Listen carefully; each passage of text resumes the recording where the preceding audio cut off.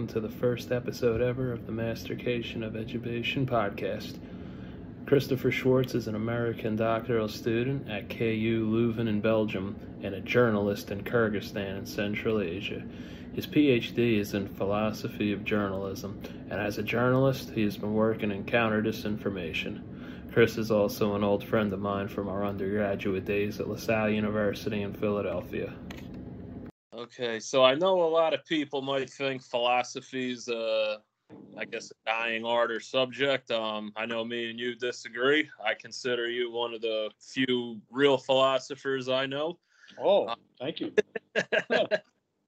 So I'd start with this. What got you into philosophy? Yeah, it's interesting to ask that question because I think for a lot of people who go deep into philosophy, what gets them into philosophy is not necessarily what keeps them in philosophy over time. So what got me into philosophy was I was kind of looking for therapy. So I had a rough upbringing, and in general, I'm also a sensitive person, and I was really searching for the proverbial meaning of life, and that's what got me into it. What's your specific niche in philosophy? Well, now that I'm at the PhD level, the PhD itself is philosophy of journalism. But this is like an umbrella category for stuff involving rhetoric, communications, even more broadly. I do a lot of work on what you might call the metaphysics of the audience, like what is an audience and how does it come into being. I do a lot of work on social linguistics of news, and also what is news? What do we mean by that? And when it's done, because a lot of my journalistic work has been about disinformation, I think I'm going to move forward philosophically, into the realm of disinformation. Not even just what is disinformation, but also like what's happening philosophically in disinformation. What are the problems that it poses? How can it be addressed from a philosophical perspective, and so on? That sounds like it's something that could be a new niche, the philosophy of disinformation. Well,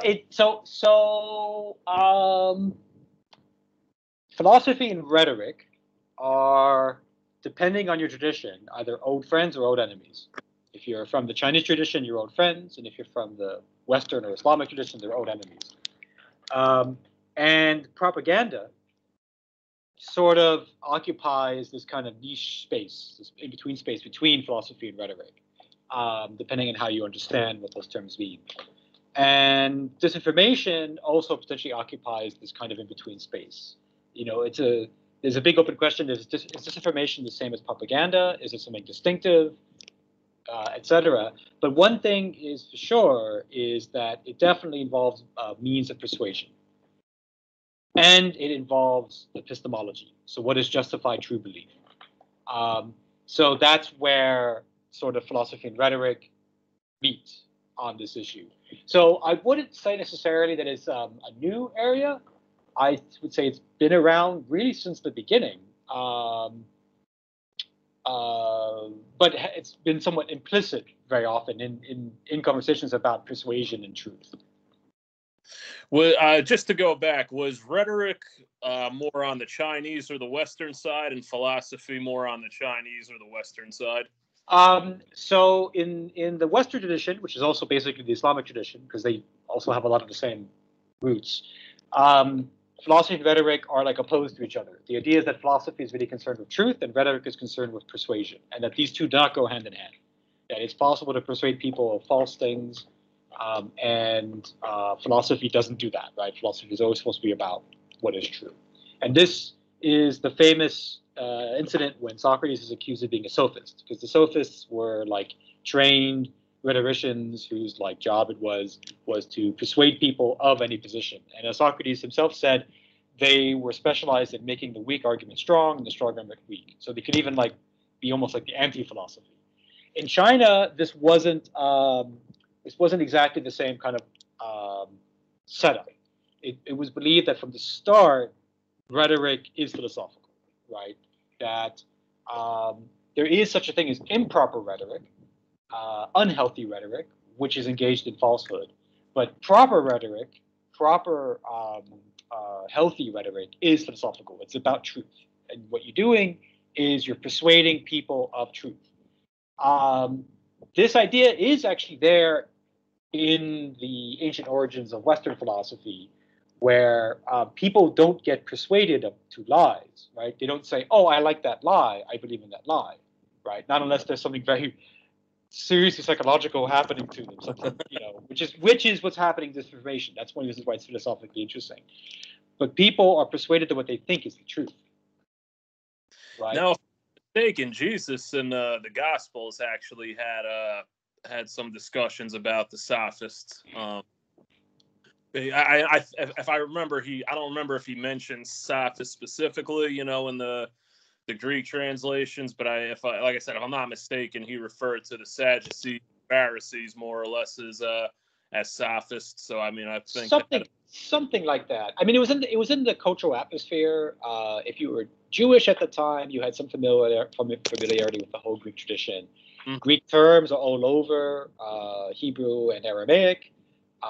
They're even apparently like sort of just like how English, a lot of contemporary English actually is weirdly translated Hebrew through the King James Bible. Apparently, you also have that back then, where there's like a lot of just Greek phrases that get translated into Hebrew and sort of morph some of the grammar, from what I understand. So I don't also recall him saying they were sophists per se, but he basically made some argument to the equivalent that they make the weak argument strong and the strong argument weak, and that they are untruthful, right? Deceptive, and that they abuse, so in both philosophy and rhetoric, there's a concern about fallacies, fallacious arguments. And what is a fallacious argument? And there's the fallacy of authority, which is the most famous of the fallacies.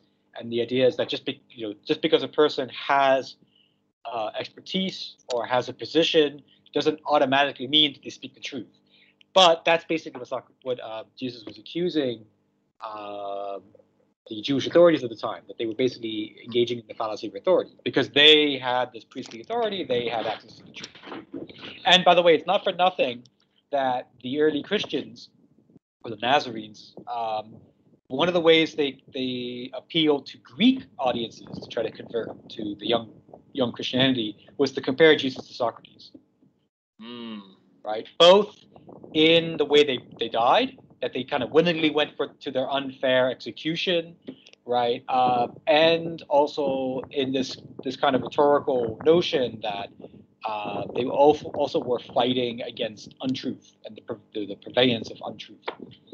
I'm glad you mentioned that because a lot of times Jesus draws the parallels to the other son savior figures like Horus or Krishna, but when you think about it, it's very similar to the story of Socrates, and you really think about that much, when people are drawing parallels to Jesus.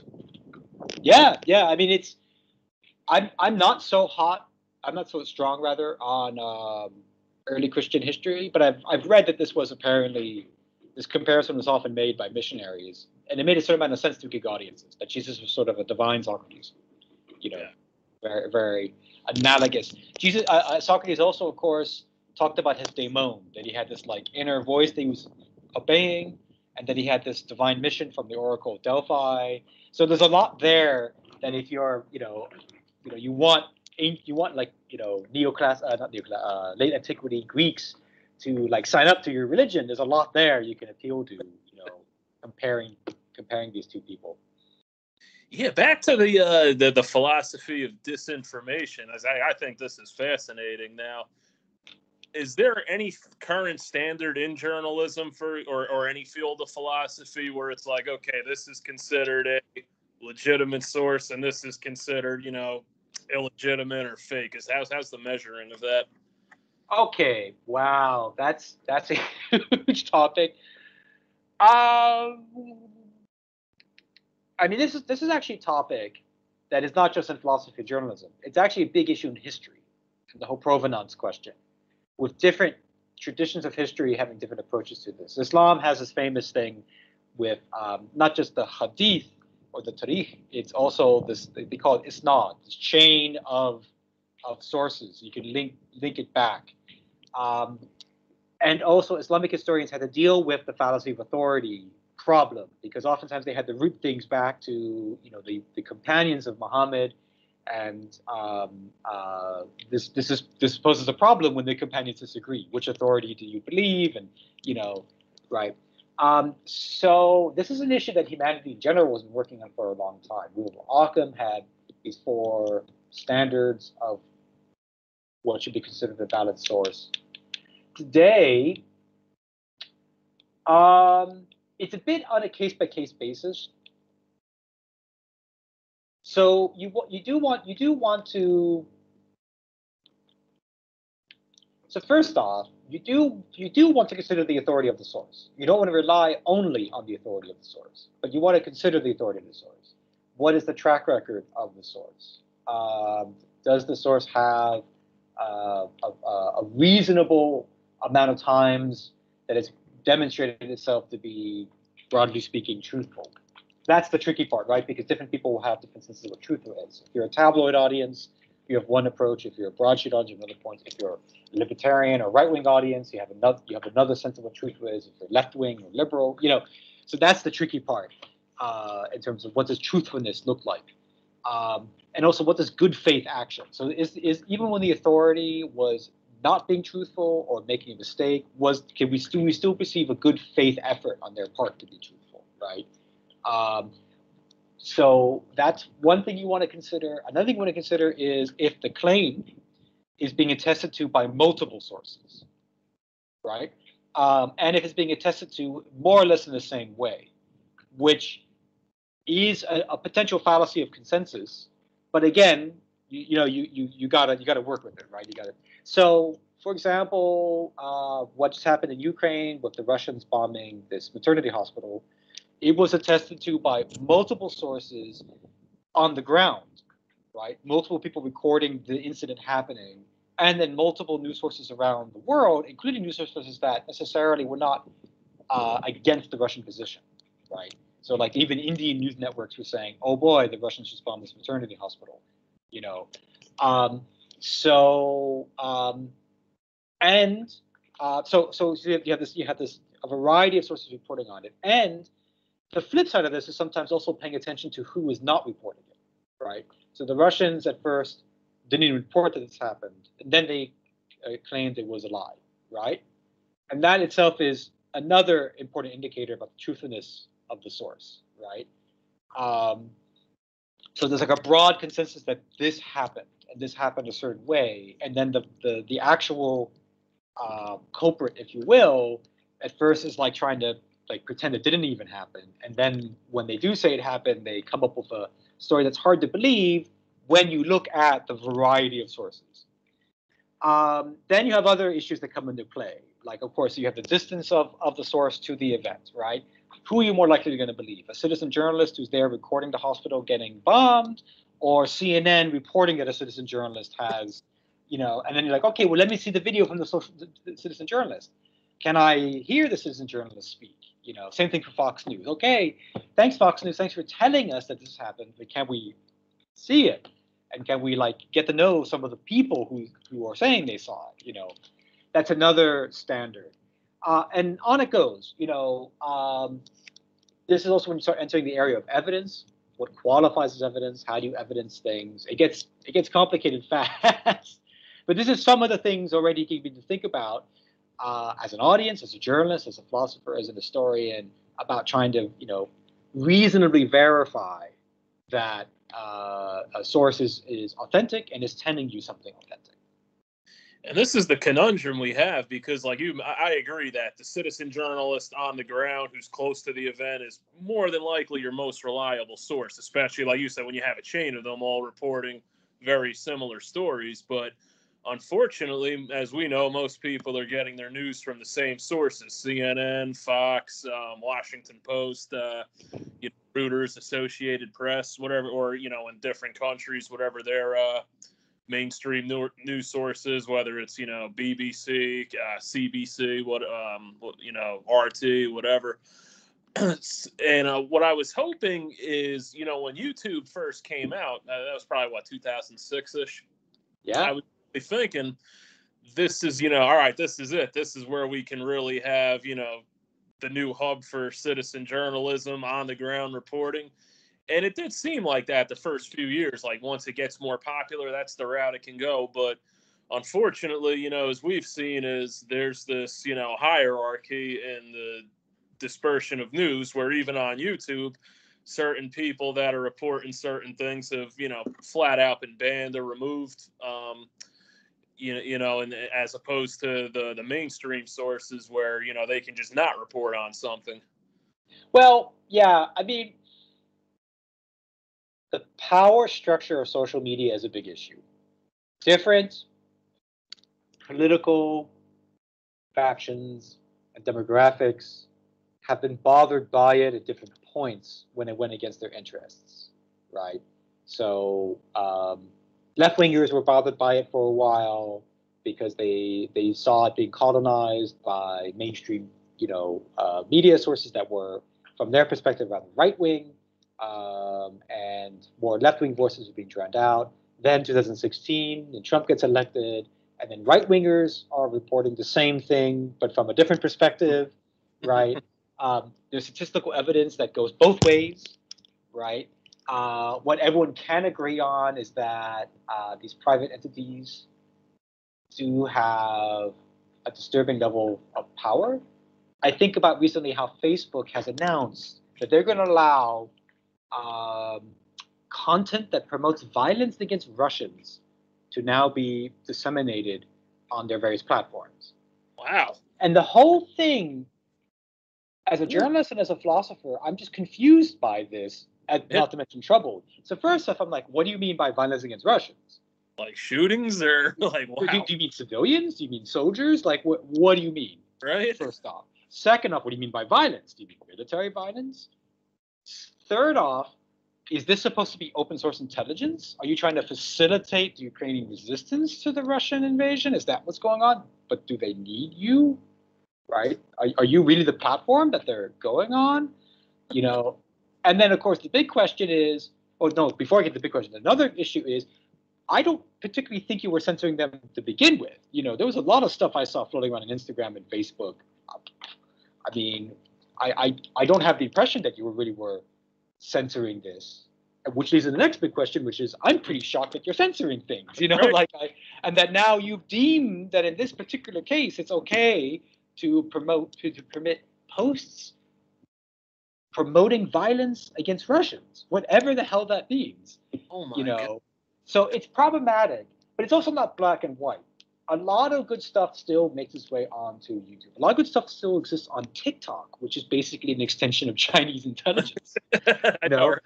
Right? So this is why people don't like to think, because thinking is hard. But the reality is, when you're dealing with media sources, you have to think. You have to weigh these different power structures in place. Okay, TikTok is an extension of Chinese intelligence, but for some reason it's allowing a lot of Ukrainian propaganda. Is that an oversight? Is that because they don't want to be seen that they're being pro-Russian? Is the company worried about something? You got to think about this, right? And obviously audiences don't want to do that because they just want their news. Right. Just give us the damn news. The reality is, news is not that straightforward. There's this myth that audiences often have that there's out there somewhere is just the facts. And it's crazy that you mentioned that, about what Facebook's doing. I mean, that was news to me. I had no idea about that. And, that's only going to further, no matter what side of the fence you're on in the political spectrum, that's just going to keep, pushing people further away from thinking you're a legit source of news and information, especially when, the trucker convoys happening in Canada, and they're getting rid of all sorts of posts about it. They're banning, fundraising platforms, across different social medias. But now you're going to say, okay, we're going to promote violence against Russians. And it's just like, yeah, this seems you're banning a peaceful protest and now promoting violence. It's like, this is kind of people are seeing the narrative. Like, I mean, the last time I checked, neo-Nazis are still allowed to have their own discussion groups on Facebook. Right. Right. And neo-Nazis very often are calling for exterminations of people.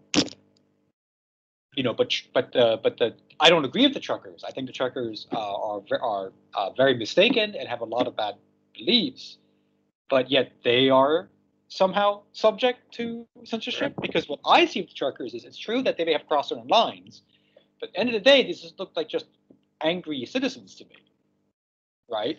I don't have to agree with their ideology. I think I can believe that they've gone too far from a peace and order perspective, but why should they be censored? Like they should. Why don't I hear what they have to say instead? Maybe that might actually calm things down if they felt that people who were opposed to them were still listening to them and being like, yeah, okay, it's true that these mask mandates are just completely chaotic, for example, and the vaccine things is really affecting your ability to do your job. That's I hear you, brother, And then you turn around and some genuinely insane radical extremist group can go ahead and still have its Facebook, posts. Or frankly speaking, Tucker Carlson, one of the most toxic media personalities we have in the United States right now is Tucker Carlson, who basically always finds a way to completely twist and pervert the facts. But he can go ahead and do whatever the heck he wants on Instagram. I can go ahead. I can't listen to one of these truckers, but I can listen to him. Former CNN anchor, now on Fox. That's a hell of a delivery he has. There's something about that. He's always, just the way he's almost hypnotizing. He's hypnotizing because he's got this nasally know-it-all edgelord thing going on. I see how people super entitled. You almost can't. I guess it depends on if you agree with him or not. If you don't agree with him, I don't.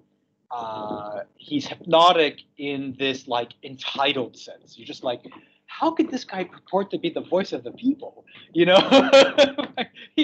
good at convincing people that he is.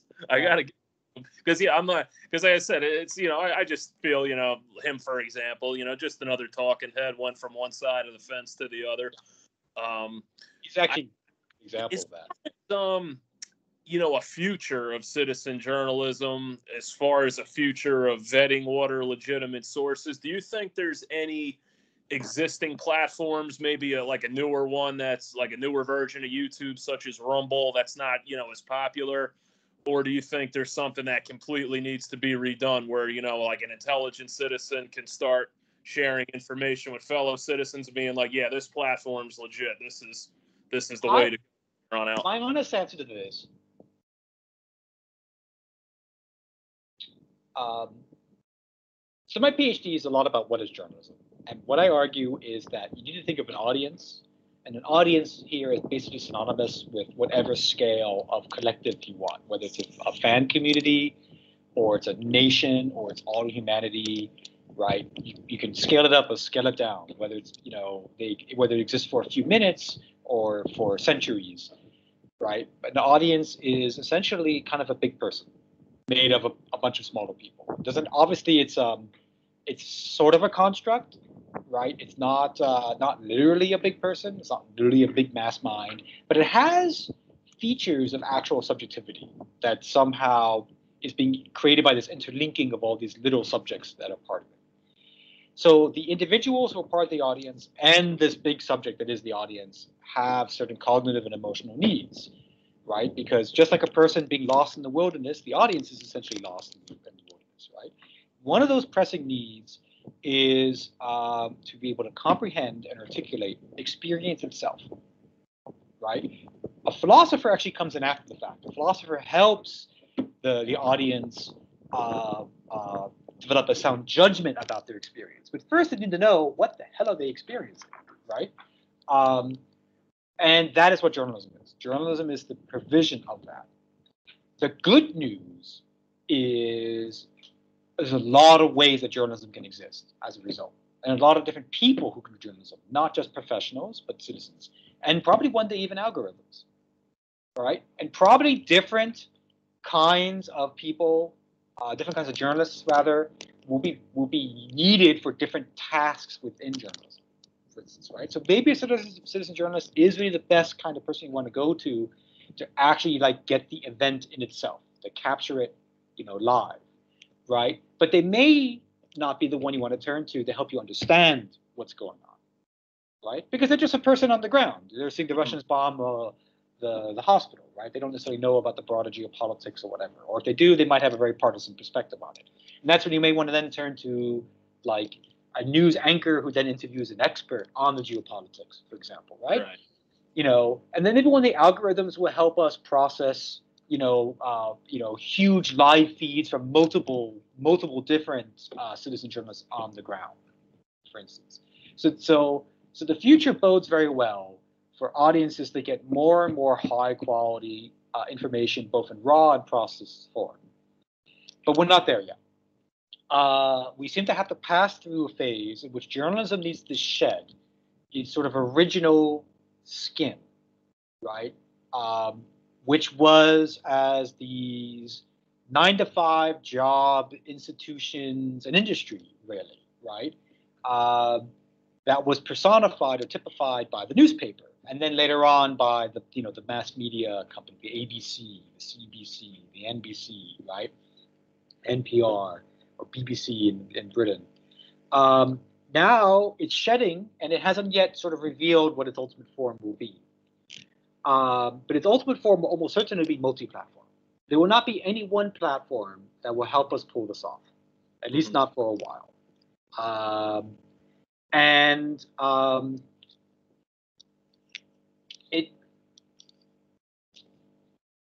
I don't see the problems being capable of being solved by a single platform. So there are up and comers, there are rivals to YouTube and Instagram and et cetera.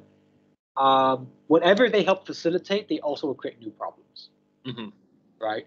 So I don't think we're anywhere near where we need to initially be with journalism. And honestly, we're probably not going to get there in this century. I mean, like putting aside the whole issue of audience literacy, there's the underlying question about technology itself. Like there's like some crazy science fictional things that might be coming that will eventually help us see what the true form of journalism is supposed to be. Because also audiences themselves, like how an audience goes about getting its cognitive and emotional needs met, may also change as technology advances.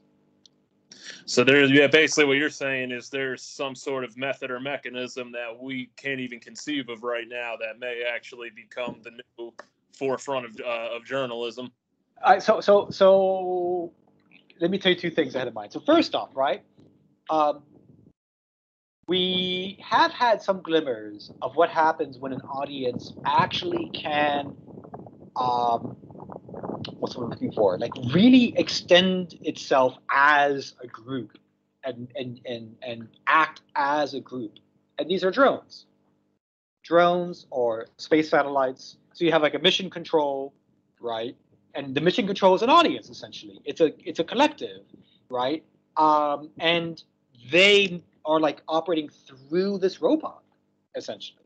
That could be a glimmer of what may eventually come. Maybe an audience will like somehow technologically be able to like overcome its dependence on these fallible human beings and can kind of itself directly, okay, we're here and on this planet and we need to like get the news on that planet.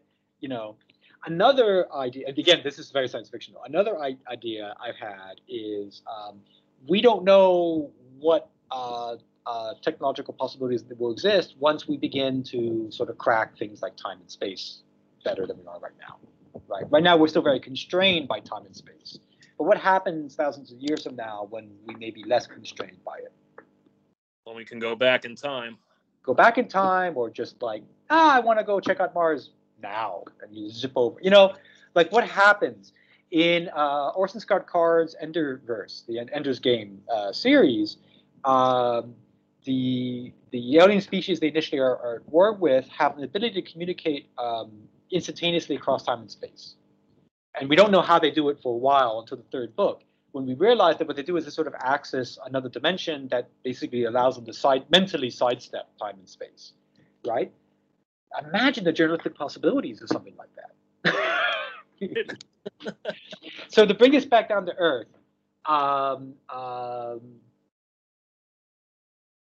we are still very far away from seeing what the kind of the ultimate form of journalism will be, and hence how these questions of sourcing and evidencing and authority will play out in the long run.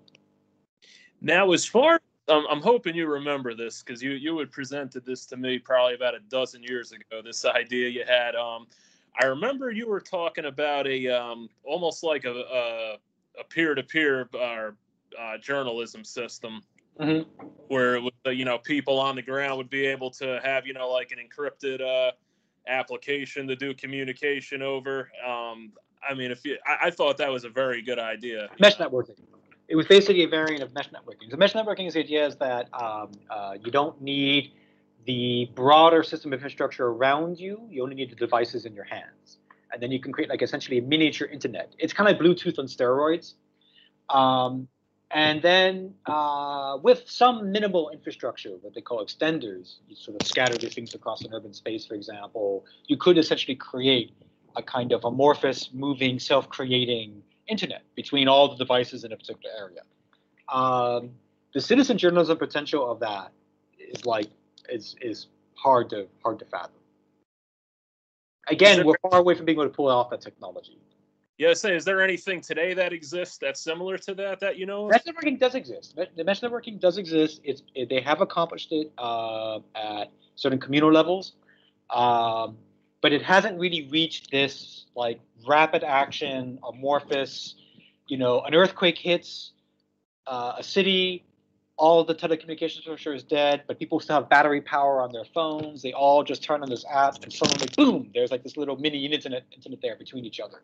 We haven't yet reached that point for various different reasons involving signal strength and typology and yeah. Yeah, as far as that exists today, what would it take for me and you, for example, to have a network like that? Like, what would we need, or what would we need to do? So right now, I'm in Kyrgyzstan and you're in America. So to be able to make a mesh that would connect me to you is a pretty massive undertaking. You need meshes. Part of the problem is how you define the boundaries of a mesh. But you would need a chain of meshes essentially between me to you, which would be possible if we were on the same landmass. It's theoretically possible with the same landmass if you were in France and I was here in Kyrgyzstan. But across the Atlantic Ocean, now it becomes hard to escape the need for larger infrastructure. This is essentially, mesh networking is essentially a manifestation of the concept of citizen infrastructure, right? Which is the idea of decentralized infrastructure. So you don't need state or corporate authorities to do your infrastructure for you. I say, yes. How would you explain like mesh networking to someone who's not familiar with it at all? Just think of it as a miniature internet that exists only between devices. Okay. Essentially, right? So there's 3 people in a room, and they turn off their Wi-Fi, turn off the mobile data, but turn on this Bluetooth on steroids. They can connect to each other and do whatever they want with each other. If someone wanted to crack into their little mesh and see what they were doing, they'd either have to be a member, they have to be like an undercover member of that mesh, or they'd have to be like standing outside the house and have some special technology to basically break into the signal from outside. And I remember, I could be wrong, but I remember when you explained it to me years ago, even if, let's say, the NSA or KGB or, any sort of hacker was able to hack into a mesh network communication, but say between me and you, they would only be able to hack between our conversation, right? It wouldn't get all the other people in the mesh, would it? It depends. It depends on how the mesh is built. It depends on what kind of encryption and handshakes you have inside the mesh. You can create a completely unsecure mesh that would. So I'm not so privy on how the underlying technology works. I don't know, for example, if the phone or the app needs to be able to see all the potential nodes in the mesh in order to operate, or if it only needs to know the node it's connecting to. Again, though, I think it depends on the kind of mesh you're trying to build. I think for now, the way that the system in place as it is, it seems like possibly the peer review system is, at least in education, medical, and science, is more or less one of the prevailing systems to try to vet what's accurate and what's not. I know just from my experience and, you know, like when I got my adult education degree, everything that was emphasized is the peer review system.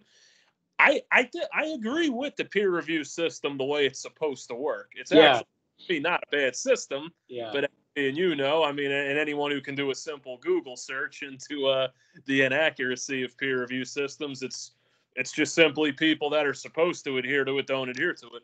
Well, so peer review was a kind of reasonable solution for a different era, right? So peer review today suffers from nepotism, first and foremost, right? It's very easy to work around the peer review system either directly, by you just sort of tell the person that, you know, please be my peer reviewer, basically. You know, or when it's a small enough academic discipline, they can recognize who you must be from either your writing style or your topic, or you just talk to each other about your project at some point at some conference. Nepotism is a big problem. Nepotism and lack of true blind. It's supposed to be blind, right? So a lack of a true blind. It's actually a rather transparent thing. The other massive pressure on it is the publisher perish model, which has only been ramped up 500%, you know, in the year since peer review sort of was instituted. So now people just don't have the time, mental energy to do proper read of what they're supposed to be peer reviewing, to write a proper review. You know, very often they're just like, okay, they do a skim and they see some problems and on it goes, you know. So so it's really suffering from you know, what's the word? Bugs in the system combined with just sheer time pressure. You know, peer reviewers just don't have the time for it. Additionally, there have been some attempts to expand the pool of who could be qualified as reviewers. So for a long time it was you needed to have not just the academic qualification, the PhD, but you needed to have it in that specific thing, right? Now things are loosening up a bit because they just need more people who can do it, right? So a lot of journalists I know who have only master's degrees are still, you know, they're brought in to be peer reviewers for any number of things, for instance. So, which is good. It helps to relieve the pressure on the possible pool, but you know, it's sort of a, you know, thumb on the hull of a leaking cargo ship or whatever the analogy is. So there's a lot of discussion about how peer review can be altered, whether we need peer review, and if so, how it can be altered. What are some alternatives out there? Can you have citizen peer review? Can you kind of open it up to the general public to do it? Is it better to have a much more transparent system? Is the blind peer review system just not really viable in the end? Is it only really good in certain contexts and not others? There's a lot of stuff going on. There's one journal for a long time I've been meaning to submit to, which has a transparent review system. You know, the reviewers know who you are, you know who the reviewers are, and also all the communications between you and them are publicly available. So anyone can walk over and see what's going on. Ironically, this is actually when the journals specialize in audience studies. You know. So there's a lot of discussion about how this can be altered, fixed, should be done away with, etc. It's not going to go away anytime soon because at the end of the day, academia, like any other discipline or industry, needs vetting. It needs a vetting process. It needs to make sure there's some quality control. And in regions like in Europe, where most universities are state subsidized, these things end up becoming enshrined as actual education policy, right? And then it becomes really hard to change. Yeah, I think one thing is that is it doesn't seem in journalism that there's really like a separate investigative, you know. Also, there's peer review. There's peer review journalism, you mean? Right. Well, there is, you know, to an extent, I assume.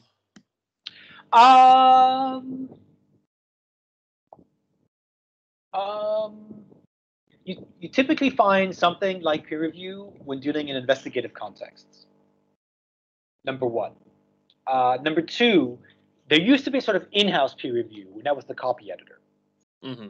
Right. So the idea was that it was supposed to be a firewall between the copy editor and the rest of the editorial process. I mean, obviously they'd be sitting on the same newsroom, but you know, the idea was that they really were independent and they could pull the brakes on the story. Copy editors often did double work as also proofreaders. And so one of the ways you can tell that the copy editor of a news agency is either not there, right, or their budget has been slashed, is the presence of typos and grammatical errors in the copy. I remember I've been a fanatical reader of BBC since you and I were undergrads together. And I remember when I first began to see typos on the BBC website, which coincided with budget cuts. That's when I knew, oh boy, they're losing their copy editors. Wow. So copy editors used to be an important element in your average newsroom to ensure quality and to catch plagiarism, catch people who are manufacturing sources, manufacturing quotes, et cetera, et cetera. You see this actually in The Wire, season 5. There's a copy editor. So they talk about this and how they start suspecting one of the journalists is basically BSing. But it's pretty much going by the way of the dinosaur, because again, journalism also is experiencing this publisher perish sort of pressure, and copy editors just slow it down and are expensive. So there's been a discussion in some journalistic circles about whether you could have citizen copy editors, or can you outsource it to algorithms? What do you think of having actual professional investigators vetting journalism and whether it's citizen or professional journalism? You mean a PI? Exactly. Yep. It's been done. I don't think it's ever been standard practice, but it's definitely been done. It's something that should. Sorry. No. I'm trying to remember. There was a case. Not long ago when there was a PI who was hired by a major news institution to vet the background check, essentially the claims of a journalist who they ultimately was proven to be a plagiarizer. I don't remember which one it was, but it happens.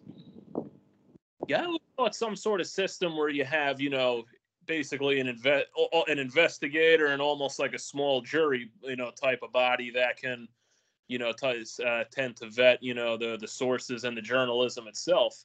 I mean, you're never going to get something that's completely unbiased. I mean, everyone in this world has biases, we all do. But at least if you can just, if people can do it, the diligence of just seeing the source itself and just, looking at whether that seems credible, going through some sort of a step process to see, how those sources were obtained, what. So part of the problem about any discussion about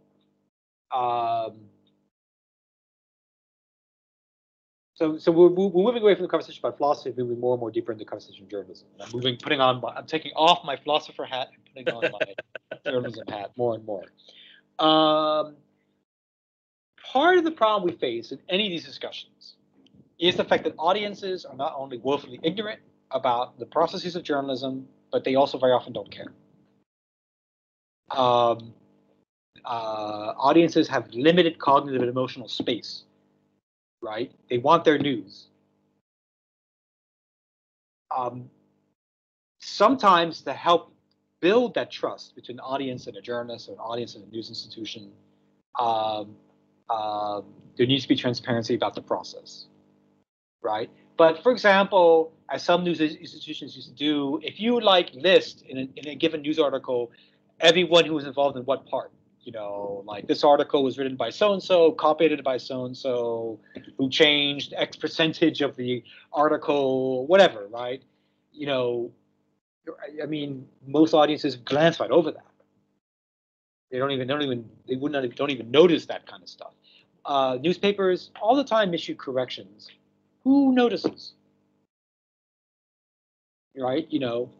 Some newspapers do it, they just shove it somewhere in the bottom of a page. Other newspapers have dedicated pages to it, no one notices except the most anal retentive, reader. So a lot of the problems we're dealing with journalism and sourcing and trust are exactly the same problems we're dealing with expertise in trust, institutions in trust, elections in trust, is that you've had a lot of malfeasance and bad behavior on the part of those who have the power, right? Who are the journalist, or are the politician, or are the expert, or whatever. But you also have audiences that have been badly educated, miseducated very often, right, have self-destructive cultures, whether they're American or Kyrgyz or Russian, right? The culture is highly materialistic and focused on immediate short-term gains, and often promotes quick judgment and being attacative, right? And in general, they are also hyper-stressed and are themselves dealing with a lot in their lives, and they just don't have the space as individuals. So this is a deeper civilizational problem. Just like no single platform will be able to solve this sort of issue of sourcing and the role of citizen journalists and the role of professionals, right? There is no perfectly transparent journalistic process that will be able, putting aside the ethical issues of being perfectly transparent, because there's a whole issue there about anonymous sources and background sources. But there is no journalistic process that will be able to satisfy every audience. Some audiences are just psychopathological, right? Some audiences are just crazy, right? Again, Tucker Carlson. A lot of people watch Tucker Carlson because they just want to hear the next crazy thing he has to say. A lot of people sort of understand that it's a game. They believe in the game because they are anti-authoritarian, anti-left, whatever. They believe in the game. But, I mean, if you sat down with them and said, do you think every single thing Tucker Carlson says is true? Like, no, of course not. That's the point, right? Do you think that Tucker Carlson's, implicit support for Putin is healthy? Like, they'd probably be like, no, it is kind of weird. We have to admit it is kind of weird. Then you get those Tucker Carlson supporters who he's like better than heroin or crack cocaine for them, and he's like the personification of truth, and one day he will be president of the United States in their minds. There is no what you could be the New York Times and you could give them the most, you could telepathically transmit the exact methods used to come up with this expose about Trump or Tucker Carlson himself, and they will just not. They're not going to take it. Beam the truth about how you came to the conclusion in this news report right into their heads, and they'd be like, "Nope." So you could put your philosopher hat back on, because with that said, do you think philosophy is essentially dead as I'd say a mainstream subject? Far from it. So first off, broadly speaking, whether it's Chinese or Islamic or Western philosophy, generally speaking, there's two kinds of philosophy. There's the philosophy that deals with the existential problems, right, the problems of life, and there's the philosophy that deals with concepts, right. These two go hand in hand a lot more often than is realized. But a lot of the idea that philosophy is dead and doesn't matter and it's just books or talk or whatever is really about this philosophy of concepts, right? The what do you mean by stuff, right? And then the even more highly speculative metaphysical stuff, symbolic logic, the stuff where I don't, as a philosopher, I'm like rusty and all of that. Like it's some of it is really far out there, and that's also, you often see also these deep kind of hyper nerdy, navel gazy turns in philosophy as well, where people earn entire PhDs based on the random paragraph in a letter that Heidegger wrote to his friend's neighbor, right? That's this philosophy concept, which is actually extremely important, but does have, unfortunately, this tendency to just wander off into places that are just not of utility to most people, and even to other philosophers like me. Then there is this other philosophy, which is the philosophy of really dealing with life. And we tend to think of the Stoics and the existentialists, some of the more mystical philosophers, right? Some of the more rhetorical philosophers, right? You think of a Confucius, you think of a Marcus Aurelius, you think of, a Rumi, you think of a Camus, right? So that is never going to go away. It does overlap very often with the self-help coaching industry and psychotherapy. In fact, a lot of cognitive behavioral therapy, CBT, that we now know today, has its origins partially in Stoic philosophy. Some of the people who were originally coming up with CBT were huge fans of Marcus Aurelius. So it's not always clear whether you should actually read a book of philosophy. Should I read Epictetus, or should I actually look at psychological counseling? Right? Right. There is this overlap there, but there's always going to be a desire for it. Philosophy also, even if one could argue that philosophy can be replaced by psychotherapy, the truth of the matter is philosophy was developed this massive canon long before psychotherapy really got going, right? So there's always going to be that. So even if at some point in the future we as society say philosophy and psychotherapy are synonymous, right? That canon is still going to be there, and people are going to go to that canon as well, those books that have been written and so on. So that's never going to go away. I think also the sharpness of thought that you can achieve in philosophy is hard to get in non-philosophical disciplines. Now, I work a lot with computer scientists basically because I'm doing disinformation as a journalist. You have to deal with data. You're dealing with this problem, and definitely these are philosophical people. Computer science has a very heavy edge of logic and precise thinking and so on. So it's not to say that it's impossible outside of philosophy. But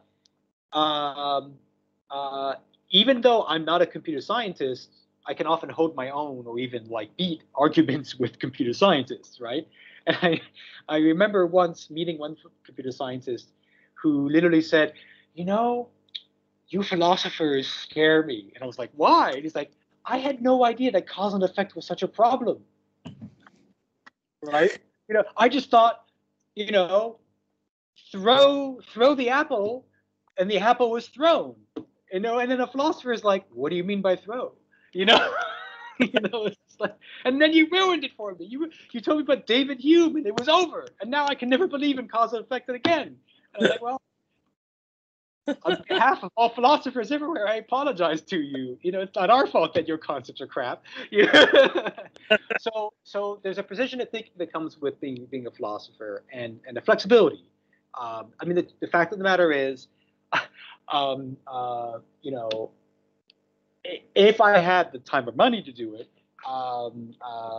one day probably I might just sit down and finally learn Python and turn myself into a software engineer, just so I have that extra job in my back pocket.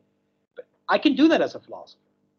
I know the philosophers have done it, and they're like, yeah, it's just like philosophy without any of the fun. Basically, right? We're or like the fact that law schools in America traditionally are not so hot about pre-law programs. They'd rather recruit from philosophy departments, because they figure we can teach this philosopher the stupid case law. How hard is it to memorize these stupid cases? What we can't teach is how to argue. And then, because especially in education nowadays, rhetoric and logic have been, for the most part, completely removed from the education system. Mostly it's, writing, reading, mathematics, science, but you don't, at least in K through 12 education. Yeah. Well, okay. So here we come into a very interesting issue in sort of history of education, especially in the United States. So here we come to an interesting issue in the history of education, especially rhetoric.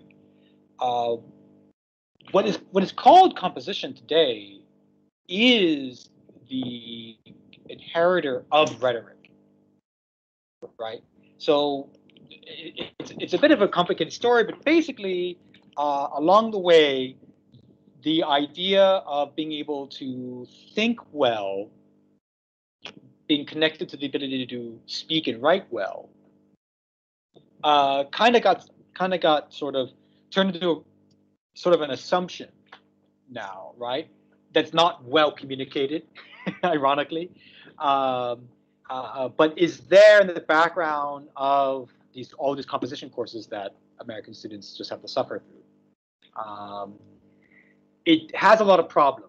A lot of people who are in rhetoric academic departments are actually analyzing these issues in terms of how composition is taught, and like whether these like very like static ways of sentence structure and every essay has to have 3 parts, blah blah blah. Whether any of this really like actually is how the human mind works. Is this really clear thinking, right? And there's of course big concerns that when you focus so much on composition, right? Are you actually teaching how to think, or are you teaching people how to like just, write according to a formula and stuff like this?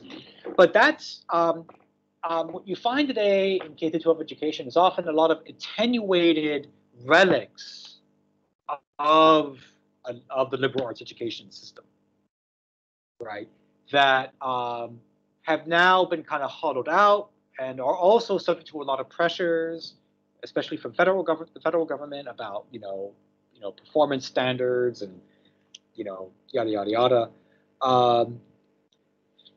But it is true that rather consciously, philosophy as such is not taught in American schools, which largely makes American schools unusual compared to a lot of other societies, who at least will have, if not philosophy, at least will have that rhetoric course, for example, right? You do have echoes of it still, even then, not so much in philosophy, but we do get, when I was at secondary school, we had a semester of law, but I was also at a sort of an elite public school.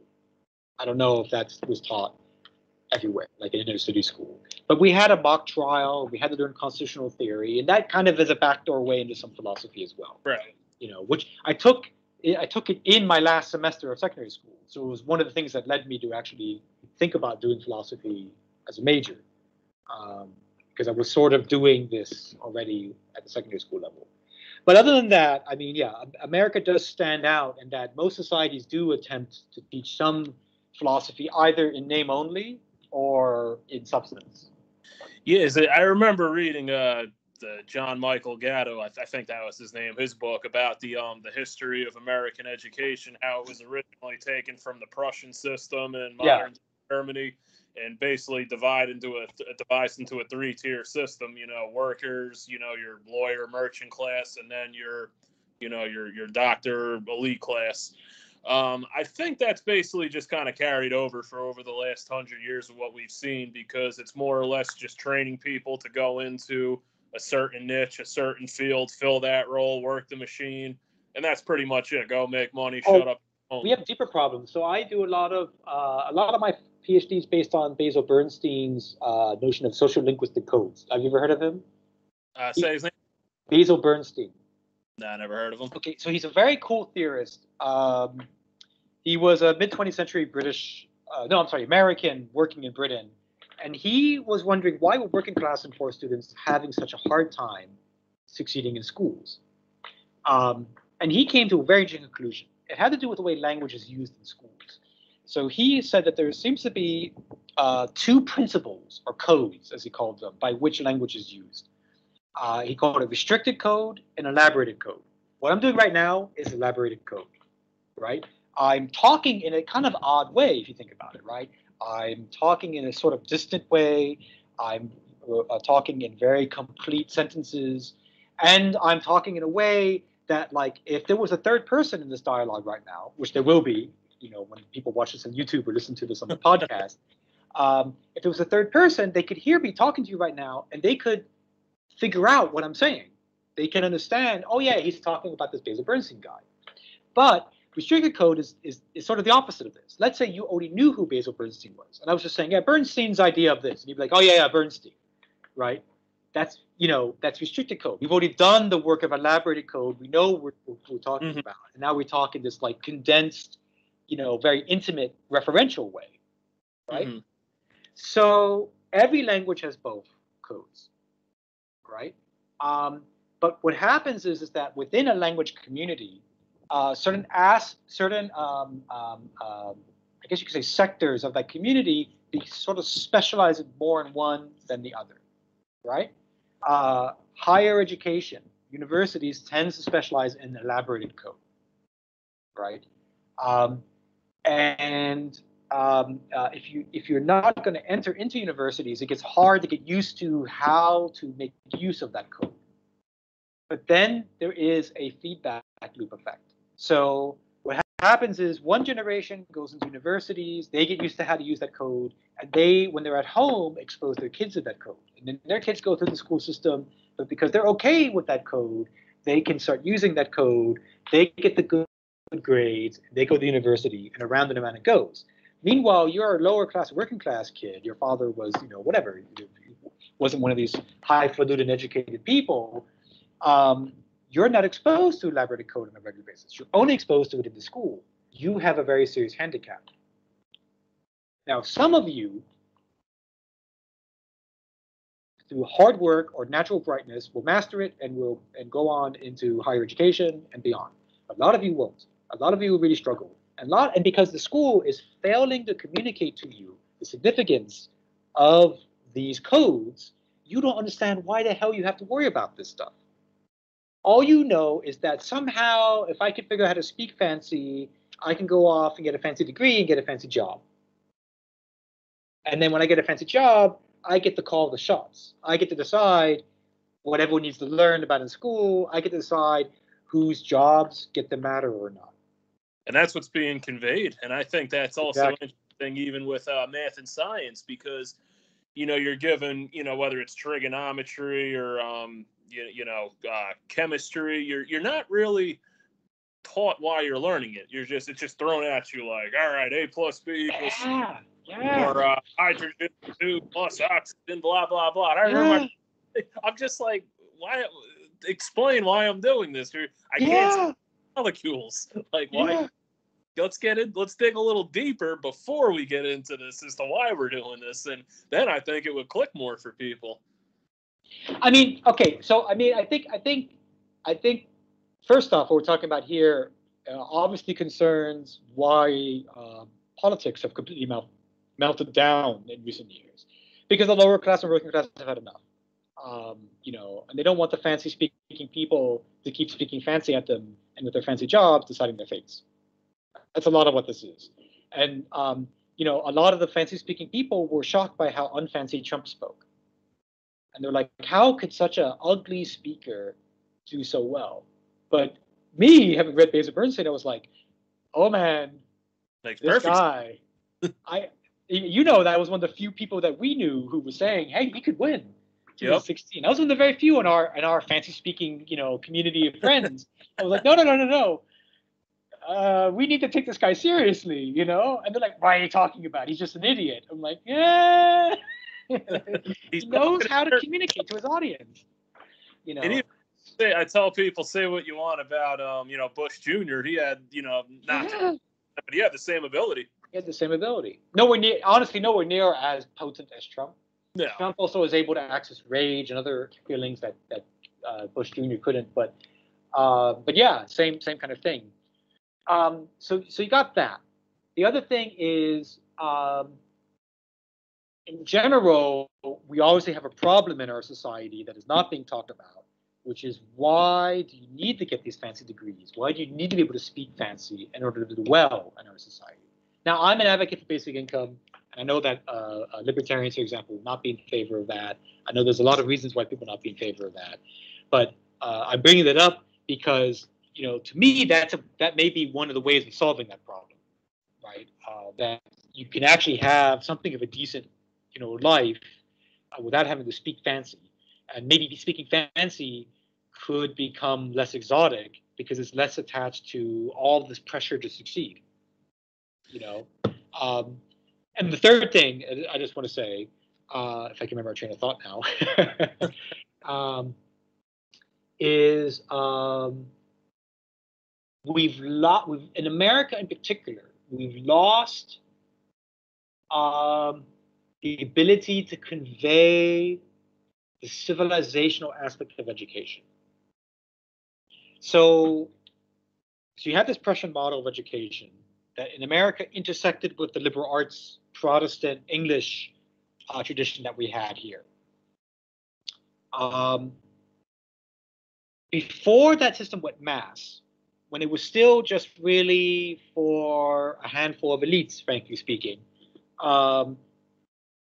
nevertheless, these elites were properly communicated with. They were told that what they were learning was going to help them build American civilization, and civilization broadly speaking, right? And that they would be, the future Ciceros and Cincinnatus of, whatever, right?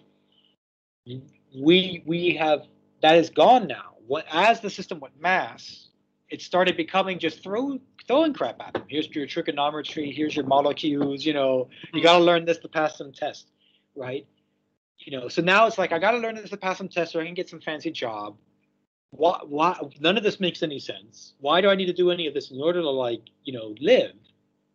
And there's no what am I participating in? What's the big thing that I'm supposed to be involved in order to learn all this stuff? It just sounds like aimless survival. That was my 3 comments. Yeah, and it makes sense though that that's how people feel, because in the end of the day, they got to do what they need to do to survive. So when they're not saying, why do I need to learn all this fancy rhetoric and molecules that I can't see? It only makes sense from their point of view. I got to bring X amount of dollars to the table to get X amount of food to pay for, I got to pay for this electric bill, rent, mortgage, whatever.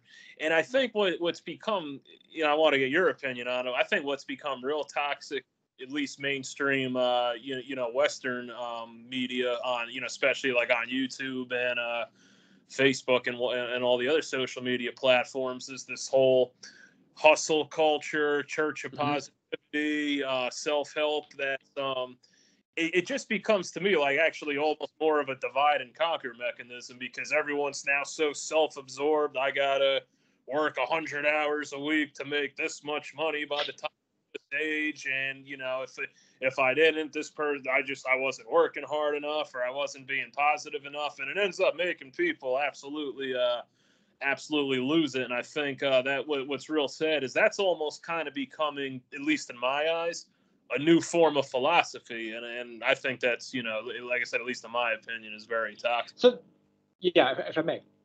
Mm-hmm. So I totally agree with you. It's toxic, and I have two comments on that. The first one is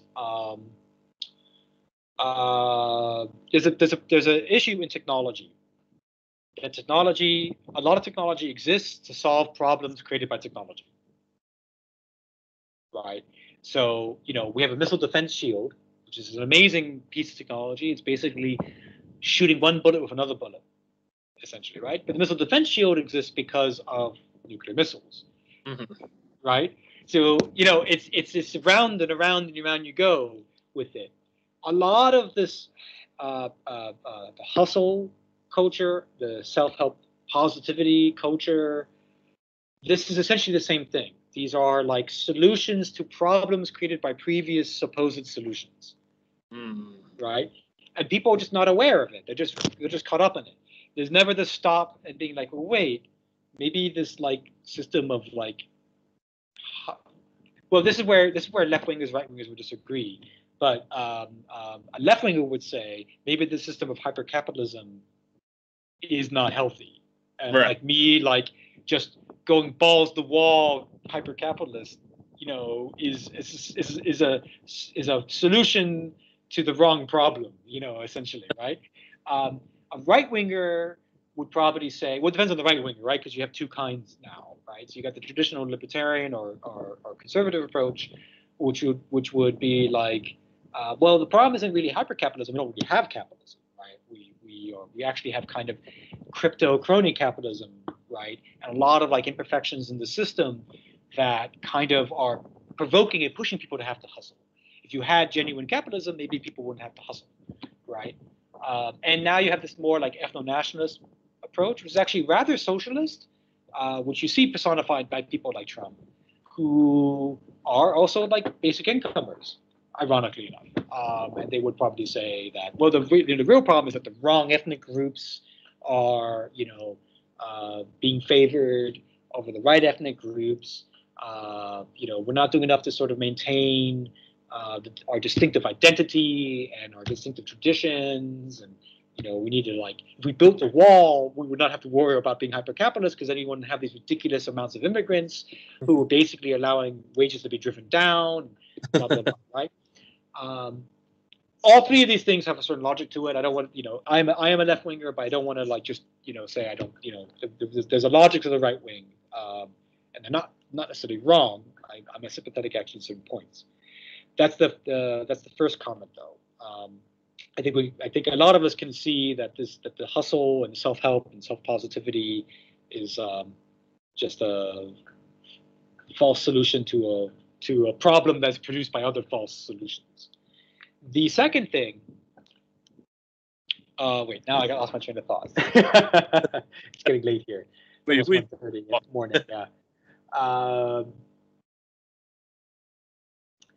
The toxicity.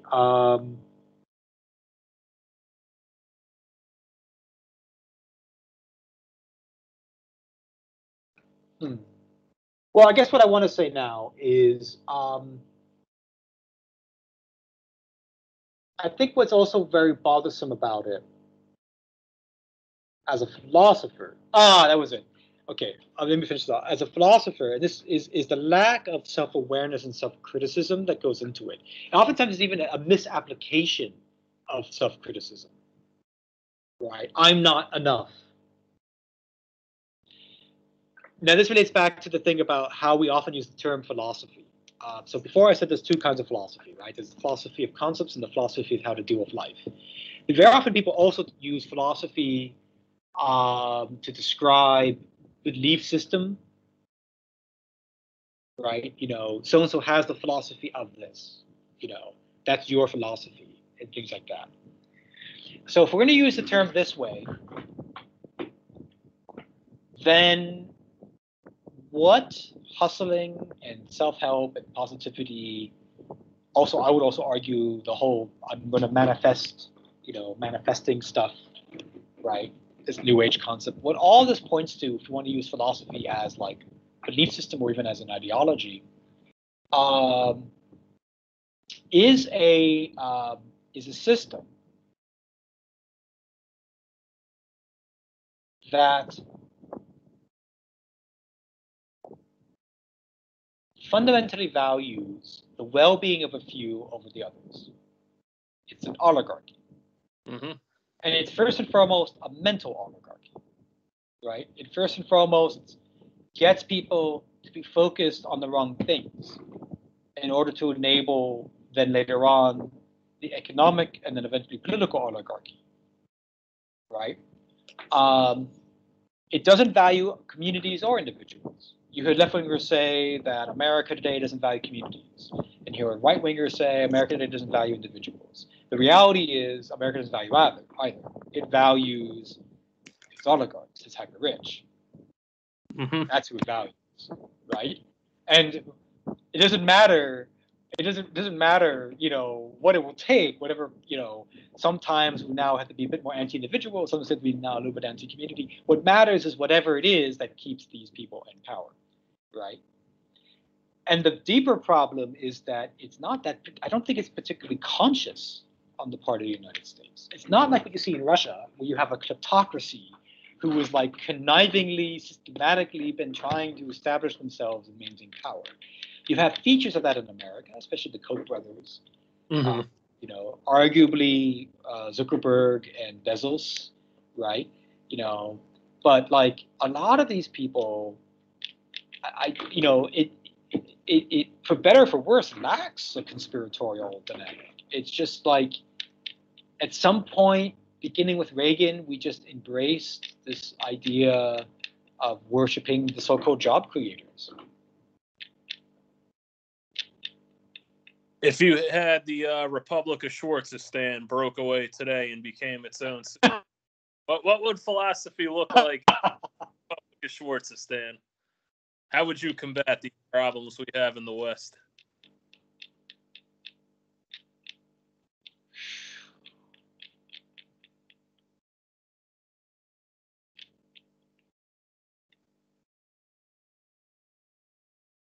Well, I think the most important thing, first off, would be to figure out some way of ensuring that people have a good life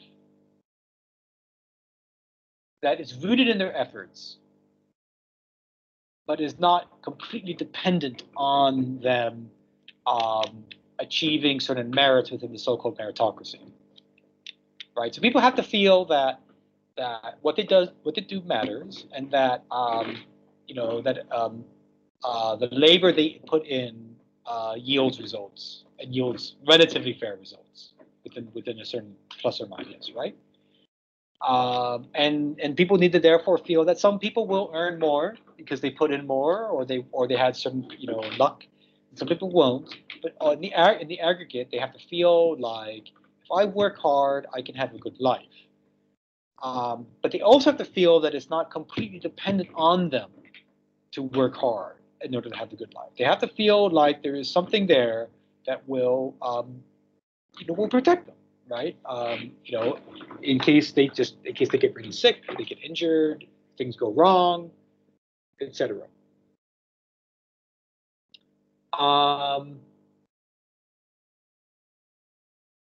Whether that comes from the government or comes from civil society, I think is a crucial question.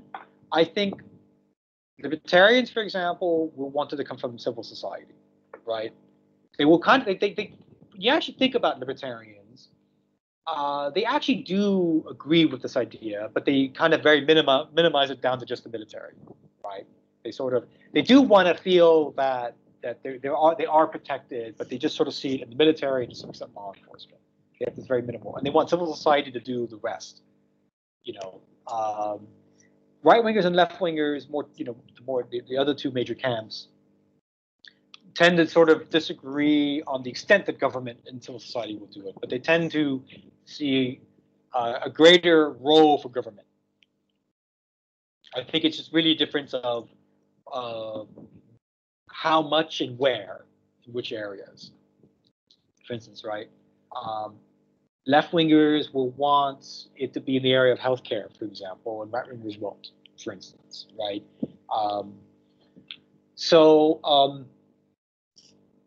And that would be hard. That would be hard to navigate in the Republic of Schwartzistan, because you're going to have those factions anyway, right? You're going to have those differences of perspective anyway.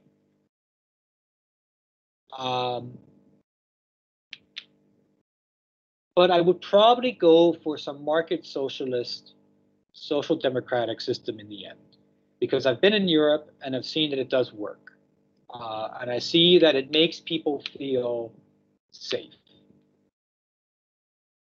The second thing is, how do you still ensure that people have grit, which is one of the big concerns of the right wing in the United States of these programs, right?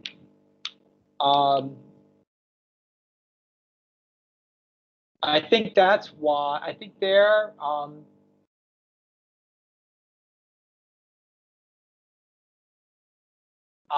so, for example, again, I said I would be a market socialist. If I had to model the United States off of a European country, it might be more the Netherlands or Britain rather than Belgium, for instance, right? Because I think having a robust market is the most likely way that you can still have grit in that society, as opposed to what you have in Belgium, where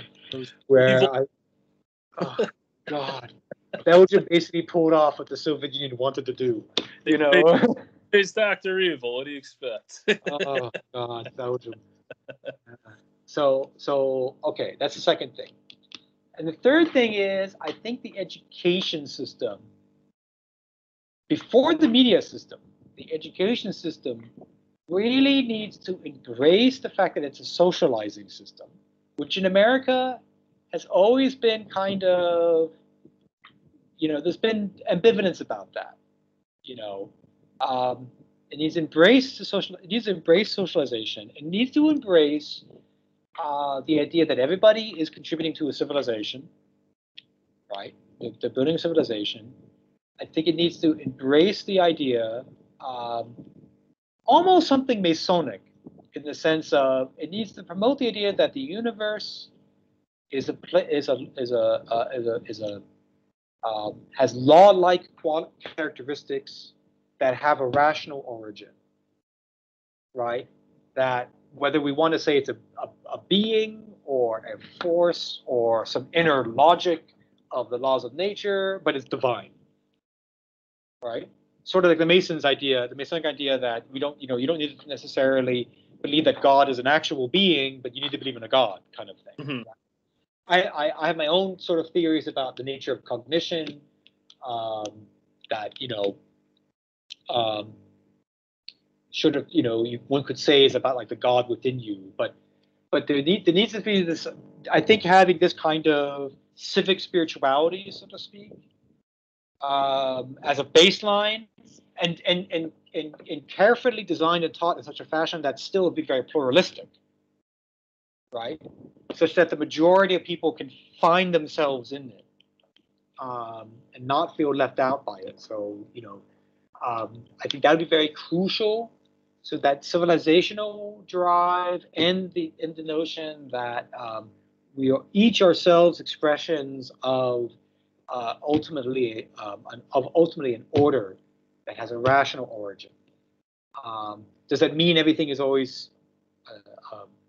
Does it mean we can always understand everything that happens? Does it mean there's not randomness and chance? That's a different issue, right? But at the end of the day, the universe does make sense, and we make sense. We are in it. That Tony exists is a good thing, right? It's rational that Tony exists. There's a plan, so to speak, that Tony exists, and that helps people feel that they belong. Then will come the media system, which gets a little tricky. But I think I would probably prefer to go back to a heavy state subsidy model to try to prevent the profit motive from entering it. I think you want some profit. I do think you don't want to get rid of all of it. But I do think when it's purely driven by profit, you inevitably end up with a CNN, MSNBC, Fox News, Breitbart. It's the final destination. Yep. And then from there, the echo chamber effect, right? Because corporations want to be monopolies. It's just that simple, right? And if they can't achieve a genuine monopoly across a society, they will create a monopoly through an echo chamber. What's interesting is when you went back to this, with the journalism topic, when you were saying most people really don't care where their news comes from, they just want it presented to them. With that in mind, do you think people as a mass, whether in, Eastern or Western civilization, could come to a point where they say, you know what, we're going to boycott these toxic forms of culture, such as, mass media, with their skewed views on everything, with this for-profit system of government and everything else? Do you think people could eventually reach that point where it's like, you know what, we can more or less pick our own leaders or do things our own way? My honest answer is this. Volodymyr Zelensky, the president of Ukraine, before the war, was not a perfect president. He made a lot of mistakes, especially in the lead up to the war. There's a lot of complaints about him. But, he won in a tidal wave. And he won because he was able to find a way to rhetorically bridge a lot of the divisions in Ukrainian society. He was able to make people who otherwise very much disagreed with each other see a common goal. Right, and by electing him, try to achieve that common goal. That person is going to eventually appear in America. That Volodymyr Zelensky. I'm not saying this person is going to be a messiah, because again, Zelensky, as the model of this, was not the messiah. He screwed up a lot when he actually became president. I think a lot of people hope that Barack Obama is going to be that, but they fell afoul of this Bernstein problem, right? At the end of the day, the way Obama spoke, yes, the racism was part of this, and blah, blah, blah. But at the end of the day, Obama was a cold, distant, elaborated code speaker. And no matter how many times he used the word folks this and folks that, he tried to change up the way he spoke and stopped wearing, stop wearing his beautiful, sleek gray business suits and switched over to the blue business suit with the red tie, the standard white American, blah, blah, blah. It didn't matter, right?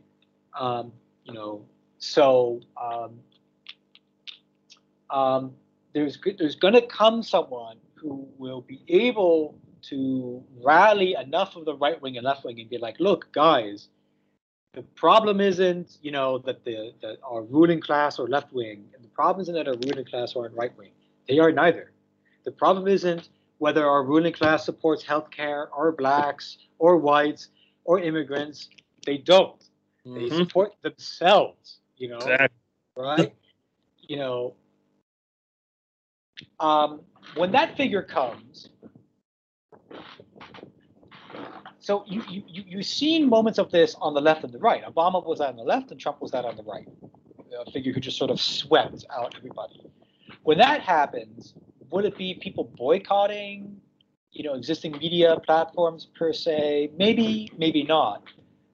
But I do think the existing media platforms will definitely be compelled to have to really deal with this person, because their audiences will not tolerate anymore the hyperpartisanship that's been fed to them, because this person will finally be able to break through to them and be like, look, you are being lied to, you are being manipulated, right? The people who watch Fox News and the people who watch CNN are not each other's enemies.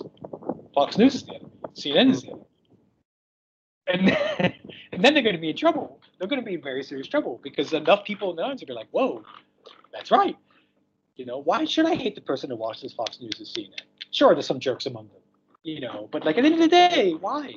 Why should I exist in this state of rage while I'm hustling and telling myself that I'm not doing well enough, good enough,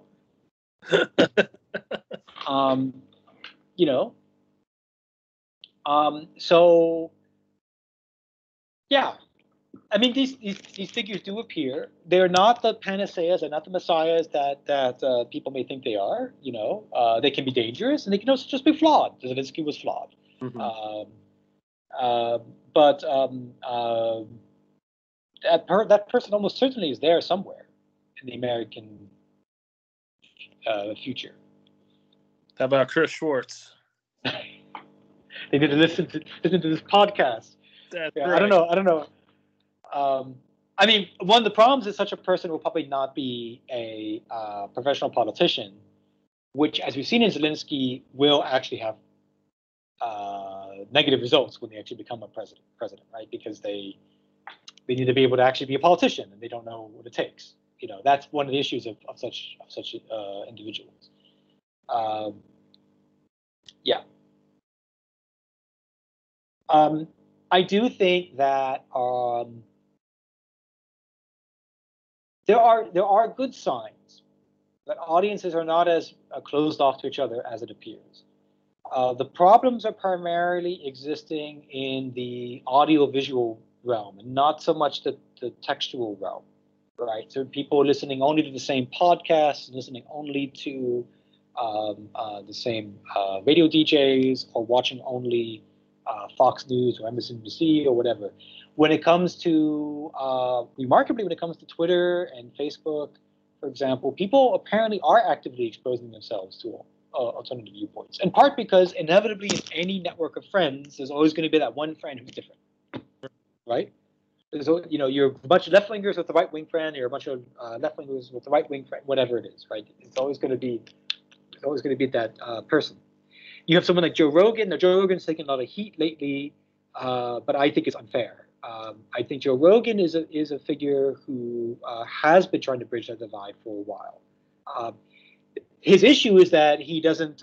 He lacks a certain sophistication to be able to do it well. So he's blundered into some bad controversies.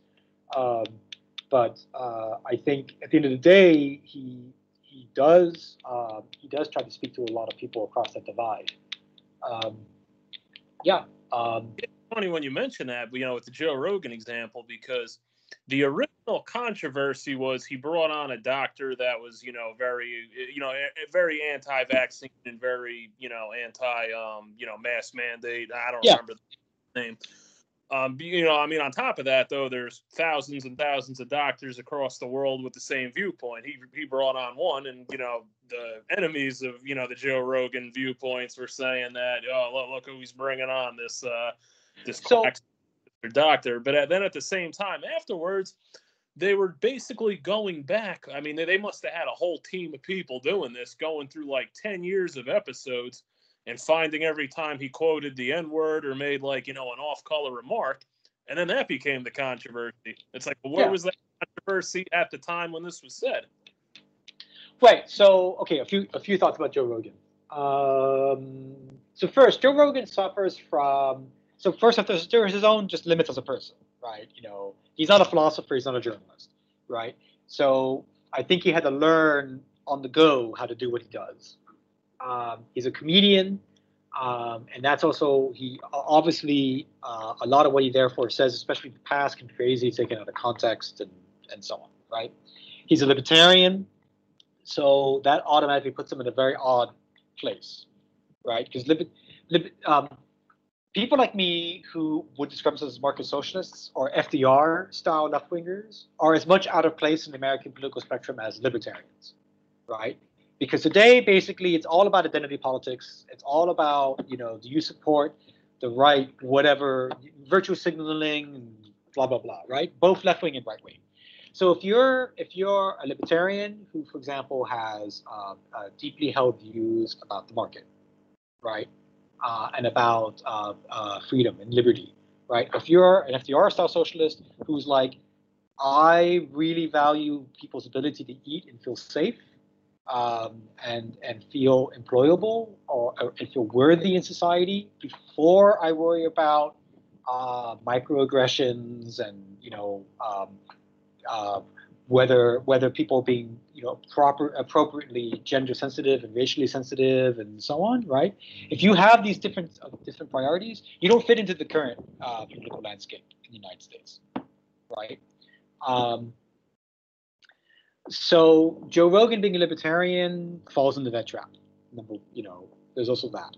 Then there is the unfortunate fact that a lot of his audience are the people who in general are involved in this, like, what do they call it? The dark web, I think is how it's referred to, where there's a lot of edgelords and there's a lot of like alt-righters and there's a lot of genuinely toxic people, right? A lot of these are autodidacts. They're self-educated people in his audience. They're autodidacts. They don't necessarily have firm and hard positions on things, but they don't trust a lot of the established institutions. They have a bit of a nose for BS, right? They hear Fox News, they hear CNN, and they're like, I don't know, this both sounds kind of to me, right? Something is off about it. They themselves might be either libertarian oriented or like me, they might be more on the FDR sort of side of it. Like, either like I really want personal liberty or like I really kind of like what a robust social system that still has like a robust market. Why can't I have my cake and eat it too?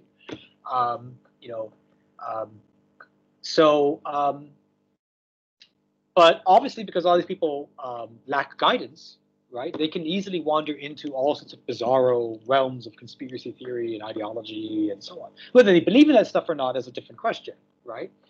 But so this audience that he has overall may seem a little suspicious to those who want to be ideologically pure, whether left-wing or right-wing, or those who are highly educated or not so educated, right?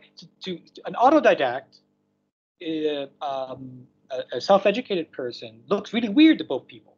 To the educated person, the autodidact obviously lacks a certain structure, has a bit of cherry picking going on because we have gone through a system, right? And we have a bit more of a well-rounded approach. To us, it looks kind of like a little bit of like an amateur, right? To the lower educated. They look like some kind of like mystic wanderer, like why are you getting into all this stuff? Just go work at McDonald's, Work at McDonald's, right? Like I don't care about whatever the latest thing you're reading about. I just want to play my video games, right? So they also occupy this weird place in society because they're like wrongly educated, so to speak. And then with that said, with someone like, with Joe Rogan, it's a lot of people, they say, oh, same argument people made with Trump. It's like, oh, he can't be controlled. He's doing his thing, and maybe compared to most other people in those positions, to an extent, that's probably true. But at the same time, how much freedom does he even have behind the scenes? Say Joe Rogan when he was with Clear Channel, or now with Spotify. How much goes on behind the scenes that none of us are even privy to. Another thing. Yeah. Again, I mean, I think Joe Rogan, on the outside, to me, he looks like someone who's very successfully navigated the power structures of his media platforms. I think he probably has a good instinct for how to navigate them. I don't see him as a person who's ever been censored. I don't know what he would say, but on the outside, he seems to have had a really remarkable career of being able to really being able to interview whoever the heck he wants. And sometimes having people of very different persuasions in the same room with him. So I think he's until this whole stupid Spotify controversy happened, and I do think it's stupid. I say this as a person who believes in science, who believes in masks, and believes in vaccines and all this stuff, and I do not see Joe Rogan as the enemy. I'm glad that Joe Rogan is there. I'm glad that he's giving voice to people who are voicing these concerns or conspiracy theories. Right? I'm sure not every person that he's interviewed has the best intentions. But I'm glad he's there. I'm glad he's giving voice to this stuff. I wished it was getting a bigger. I wish it was being aired out, so to speak, more often. I wish that we didn't have Trump, who was like in such an absolutist fashion saying that all this is nonsense and contradicting himself left and right and telling people to inject themselves with Lysol. And I wish we also then under Biden didn't have essentially the same absolutism but in the opposite direction.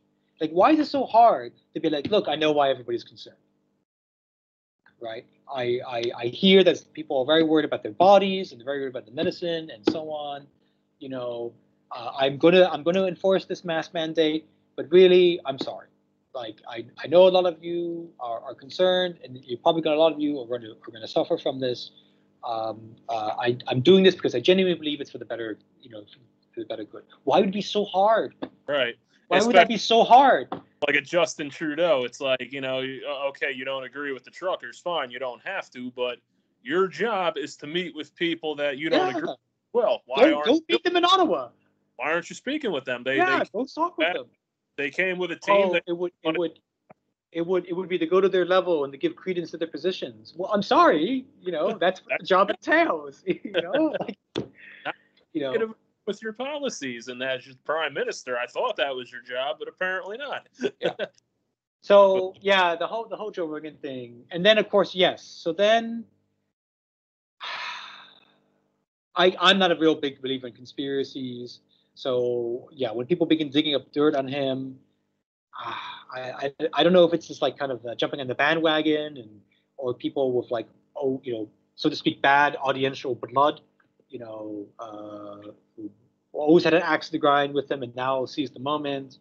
I don't know what effect there's any number of possible effects that lead to this, Yeah. Or indeed maybe people were just being paid off to dig up crap and try to make it widespread. And that's what I think was just from what I think it was just kind of different factions, more or less going at it because, like I said, also with Joe Rogan, and like I said, I think he definitely has more leeway than most people and is, like you said, successfully navigating power more than most personalities had. Yeah, at some point there was a snowball effect. At some point he started becoming too big and too profitable for them to start censoring him. Bring him back down a little bit to his pre-Spotify days, because when he was on, like I said, at ISGP, the journalist from the Netherlands, he did a really good, research topic on, a lot of the guests that were on Joe Rogan, as far as giving some information on Clear channels. This was years ago before he went to Spotify. Talking about who owns Clear Channel, what type of guests come on the Joe Rogan show. There are also a lot of the same guests, such as, your Uri Gellers, with a bending the spoon like that annoying bald kid in the Matrix. They're also on Coast to Coast AM, which is, Sorry for anyone who likes it, but that's Quack Show Central. And, so you also got to wonder, where do some of these guests come from? But at the same time, I've also seen him bring on, guests from other end of the spectrum too. It's not just, He's brought on some very serious people onto his show. Yeah, exactly. I mean, in a way, he's just a amplified, radicalized, if you want to say, version of what talk show hosts used to be like. Talk show hosts are on 5 and 7 nights a week. They need guests, and before there was such massive corporate control over what they were doing, all of us are crazy people. You think of Joe Rogan was the first time that a Uri Geller ever showed up on such a show? Hell no. No, Me. So in a way, he's just sort of taken a particular model that once was rather widespread and just really ran with it. Modernized it. Yep. Yeah, modernized it, put it on social media, podcasted it, and then just really went all the way with it. He went beyond just interviewing interesting people and actually looking for people who had like ideological positions on things and stuff like that. Yes, even if it's perfect, it's a start. Yeah. Again, I think the fact that, especially people on the right in our country, I think knowing that Joe Rogan exists is a bit of a pressure valve release. The country can't be that bad because Joe Rogan is there. He's a UFC commentator. He's a comedian. Yeah. He sounds like someone you could sit at a bar and have a drink with, and not whether he's a celebrity or not. He can come across literally as average Joe to anyone. And I think he also shows that people, even when they disagree, are willing to. We have a problem where there's a loss of civility and the ability to make consensus in our society, not just America, by the way. And I think a lot of that is because there's this deep distrust and anger and feeling of being attacked by the quote-unquote other side, right? But people get really disarmed when, like, for example, again, I'm an unapologetic left-wing guy, but you're a right-wing guy, right? So you told me that you feel that you're sort of the libertarian. More libertarian, yeah. Yeah, more libertarian, right?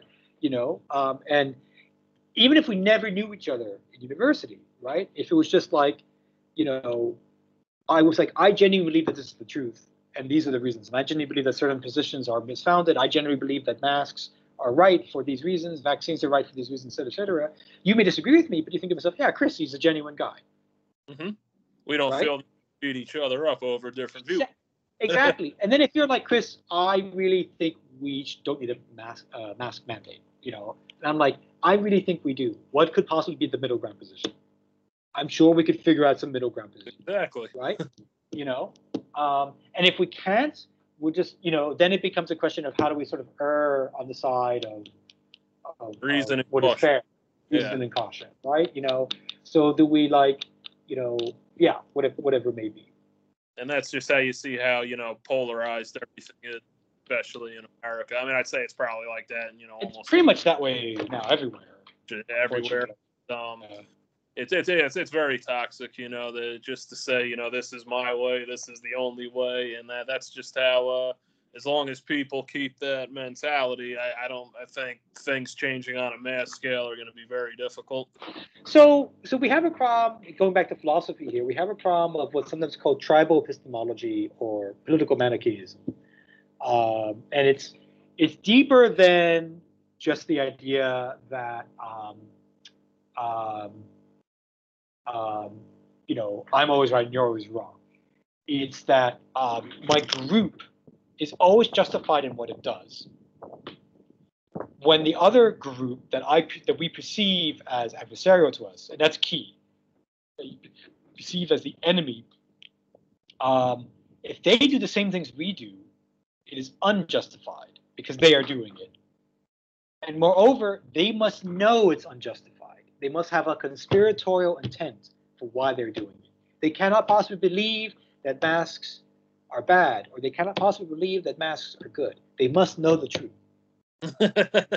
Right? and they are trying to hurt us. Yeah. The reason why they're pushing their agenda, whether it's pro-mask, anti-mask, or whatever it is, the sky is green, the sky is yellow, whatever it is, right, is because they're out to get us.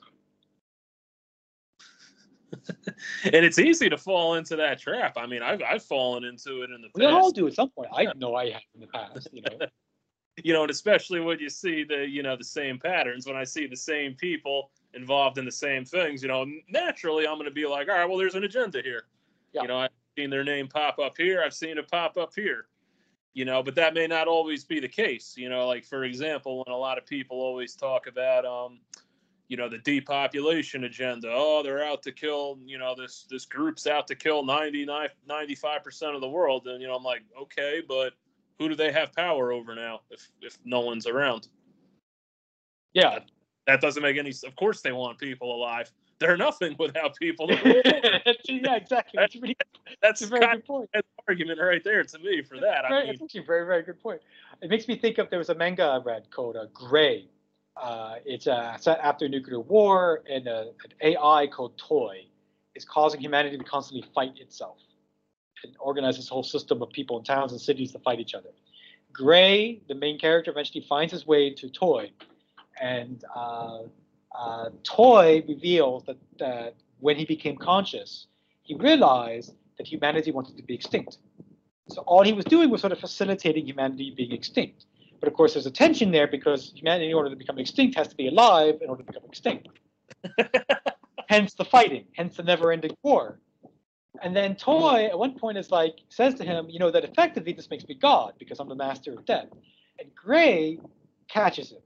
Gray is like, well, wait. If eventually everyone dies, because that has to happen. There's only so long you can keep this war going, right? Eventually you have to give humanity what you think humanity wants, which is to be extinct, right? If everyone is dead and there's no one around for you to be master of death over, and no one around to basically perceive you as God, are you God anymore? Exactly. And the AI just melted down. Yeah. Because God is a case of perception.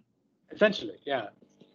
Just like, yeah, that's funny, because, do I think in the power structure they want, certain groups of people dead? Yeah, sure. But to say they're going to kill everyone just doesn't make any logical sense, because... Yeah, go ahead. Yeah, I was going to say, because then who are they ruling over? It's just now more fighting amongst themselves, and now those who are way up here over the peasants are now down here, servants of, those above them in their little power structure. Actually, it makes me think of Zardoz. You ever see Zardoz? No, I haven't. Whoever watches or listens to this podcast, do yourself a favor and watch Zardoz. What Tony has described is basically the premise of Zardoz, and that's all I'm going to tell you. That, and there's also a giant floating head that spits out guns. But that's a difference. That's it. I definitely got to see this now. Also, Sean Connery running around in a bikini for the whole movie, which is bizarre. I'm all in. Zardoz. Okay, what I wanted to say, to bring it back from this tangent, the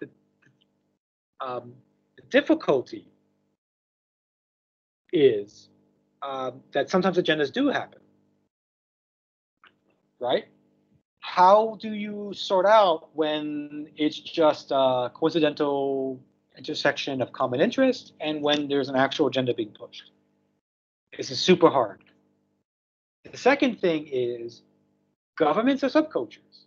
Corporations are subcultures, right? They are, there is, if you go to DC, you go to Brussels, you come here to where I am in Bishkek, capital of Kyrgyzstan, the people who work in these institutions are wearing similar clothes, and they speak a similar lingo, and they have a certain career path, and there are certain values that go with that, right? And you have to sort of be on board with those values, otherwise it'd be hard to get promoted, and those values do change. They're not fixed, but they do change. And as a subculture, they obviously have an interest in keeping their subculture alive, right? And so that's where you're going to see a lot of pork barrel spending. You're going to see Congress will always ensure that it has a raise. Here in Kyrgyzstan, this terrible parliament we have, even as the economy is crashing, make sure they ensure that they get a raise. I'm here. Right? Is that a conspiracy? In a sense, just not the dark ball spirit conspiracy. You know? Yeah, but you see the problem, right? Yeah. It kind of is, but it kind of isn't. Mm. You know, we've had real conspiracies. We're living through one right now. Clearly, Putin and his cabal really were intending to attack Ukraine, and now this evidence coming out. They've been planning this for 2 years, right?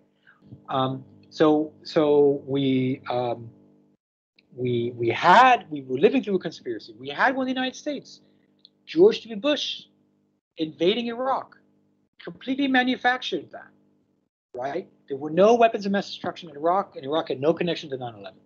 That was a conspiracy. You know, these conspiracies do exist. Bernie Madoff was clearly a conspiracy. But the problem is, right, there's not like one grand conspiracy behind it all. You know, I said before that we need that part of an education system, the Republic of Schwartz system, would be to help people see that they're part of a rational order, right? Conspiracy theories are kind of like a misapplication of that intuition or that idea, right? They see too much rational order, so to speak. And the final point I want to make on this is, why do audiences go in for this? And it's because it's easy. It's cognitively and emotionally easy to be like, well, they're just bad guys, and they must be out to get us. Yeah, I kind of always go back and forth on that, because I do, you know, in the realm of conspiracy, I do see the same names appearing quite often, the same, you know, same people, same businesses, and different, I guess, what we'll call nefarious or power structure activities. So there is that. But do I necessarily think there's, you know, one dark cabal playing Eyes Wide Shut, you know, once a month? Yeah. Not necessarily. I mean, I think more or less it's, you have a bunch of, you know, I don't know how many, but there's quite a few different rival power structures. It's kind of like the when the National La Cosa Nostra came to be with the mafia, New York families, you know, your ones in the Midwest, West Coast, and, you know, even though they don't necessarily get along, especially in, you know, New York, New Jersey, and Philadelphia, where they're actively, you know, we're killing each other, they'll at least come to some common ground. Like, okay, look, this is our territory, but we're all going to make this money. You know, everyone's going to eat. Every family's going to be okay. I think it's more, you know, even with something like Russia and I mean, again, I have no clue what goes on behind the scenes with the oligarchs in those countries, but I'm sure there might even be some of that there. Is that the conspiracy that most people have, kind of the dark Luciferian, satanic, the pedophile rings? I mean, there are people, not just the United States, there are people around the world who believe that Putin right now is trying to liberate Ukraine from a cabal of pedophiles. That's what they said about Trump, too. When he became president, Trump's out to end all. And it's funny because when you look up, when I actually tried to research this, and when you would try to find, you know, because remember what Trump's first couple of years, you would always hear about, 100 busted in this pedophile ring, 50 busted in this pedophile ring. And I go to look up, you know, like the actual cases itself, and I just can never seem to find them. I mean, maybe someone can. I mean, I'm not, you know, if there is, you know, I'd like to see it. But yeah, I mean, it's there. I think what happened is, you know, that's something that disgusts most people, you know, pedophilia, at least most rational people. So what's the best way to get people, you know, united against the common enemy? If you want to make them pedophiles. And I think a lot of that, has absolutely become a ruse, and it takes away from, you know, maybe more or less focusing on the legit pedophile rings that have existed, such as like the Dutroux affair. Oh God, Belgium again. Oh, Belgium. Yeah, anyone who doesn't know the Dutroux affair, that's a must research for, you know, what was a real pedophile ring and how they operate. You're better off just watching the 1980s movie The Day After about a nuclear holocaust in the United States. It's much more enjoyable than reading about the Detroit affair, which there's stomach turning. I'd rather just watch a nuclear holocaust than read that. But yeah, pretty sickening. pretty sickening stuff.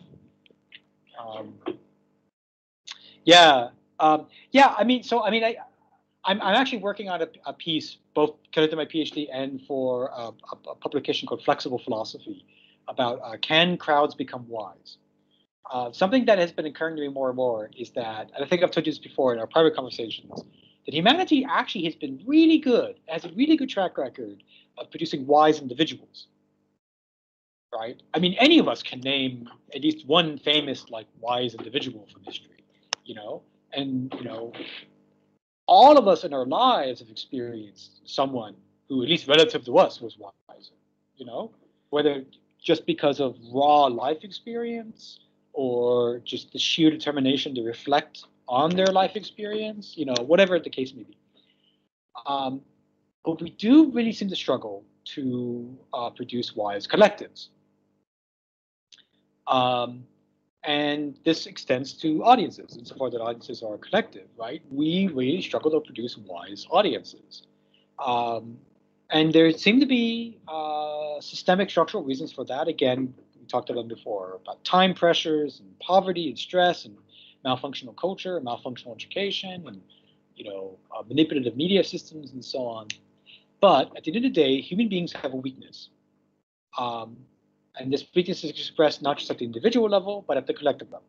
And it seems to be very pronounced at the collective level, because it continues to be much more of a problem there than at the individual level. And that is our pursuit for easy answers. And that's what I think a lot of the knee-jerk reaction, either for or against conspiracies,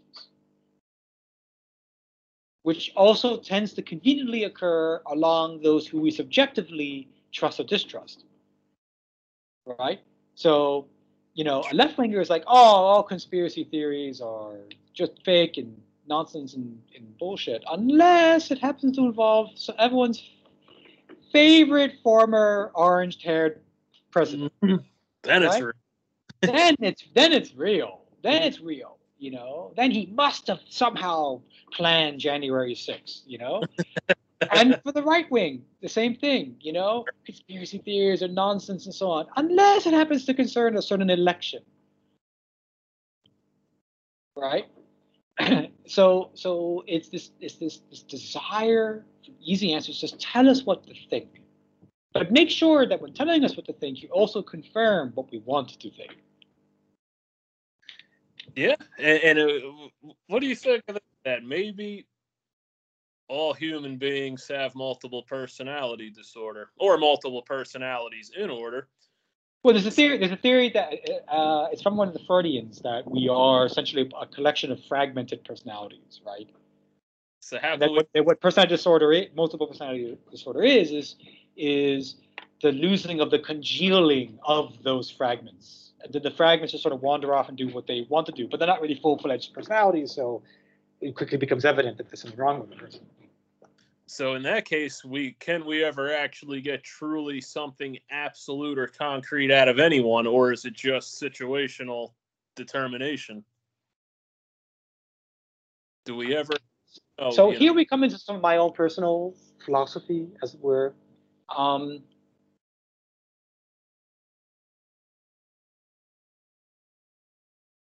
There are certain things that are actually universal to all of us, right? Everyone has a perspective. Everyone has emotions. Everyone experiences themselves in a very first-person manner. I am here in this body in this time and space, right? And everyone can reason. And what is reasoning at the end of the day? It's a lot like what Basil Bernstein was saying about elaborated code. It's the ability to kind of imaginatively put yourself in the position of the stranger in a conversation. This third-person perspective. Different metaphysicians, different religiously oriented philosophers in time have sort of had what sometimes called pantheistic ideas. that God is all things. But what they tend to identify as the thing that is all things tends to be one of these universal things. So like a Spinoza will tend to sort of think that because everybody has perspective, that is what makes everyone God, for instance, right? God is perspective, therefore everyone is, is God, for instance, right? I tend to be a bit more old school. My favorite philosopher is a Muslim philosopher, Ibn Rushd, known in the West as Averroes. He had argued that everyone was participating in one single mind because everyone could reason. Because no matter what their individual perspectives, no matter what their individual feelings, and no matter what their individual embodiment and being in a certain time and space, they also need to be able to reason more or less the same way. So he believed that collective unconscious is kind of what he was getting at, or kind of. He's sort of a precursor to Carl Jung and all this. Okay. So yeah, and so he believed there had to be like one big mind, that all minds were just sort of an expression of. Now I don't take him literally. I think his mistake was to take it literally, but he was onto something, right? That big mind he also seemed to associate with Aristotle's prime mover and with the Quran's God. So this was sort of like his pantheism. I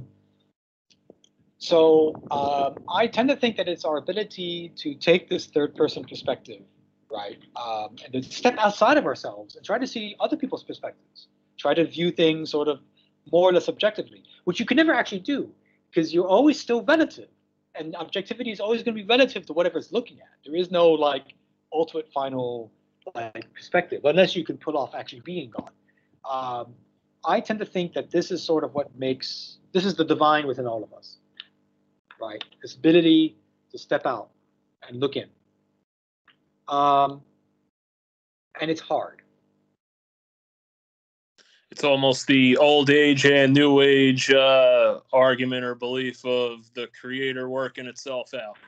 Yes, it's the creator working itself out. It's an ability that's still evolving. And I think I might have lost the thread of what your original question was, why I got on this tangent. But it is to say that whenever people go for these easy answers, and moreover, when they want their biases confirmed, just tell me what I want to hear, even if they're not fully aware of it.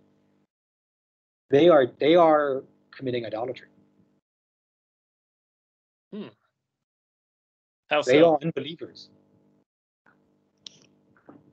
How would you classify them as unbelievers? That's interesting. Well, I mean, it is true across religious texts everywhere, right? That God is constantly telling you to reason, and God is. It sounds like God is sort of telling you, try to take God's perspective on things. You obviously can't, right? You will always be relative to your. This is the situational question. Your objectivity will always be expressed relatively. You always will be perceiving things either from your own perspective. You're trying to do this as an act of imagination, right? And that's why it's oftentimes intersubjective, right? That's why objectivity tends to work better when it's in a group, right? Because people can really dialogue with each other. That's why science is very networked, for instance, right? That's why you have peer review, right? That's why the best journalism is often produced by teams as opposed to one individual, because it's easier to interlink those perspectives and then sort of get to that sort of consensus of what's really going on. There's multiple people viewing the same thing and they're seeing it more or less this way or this way.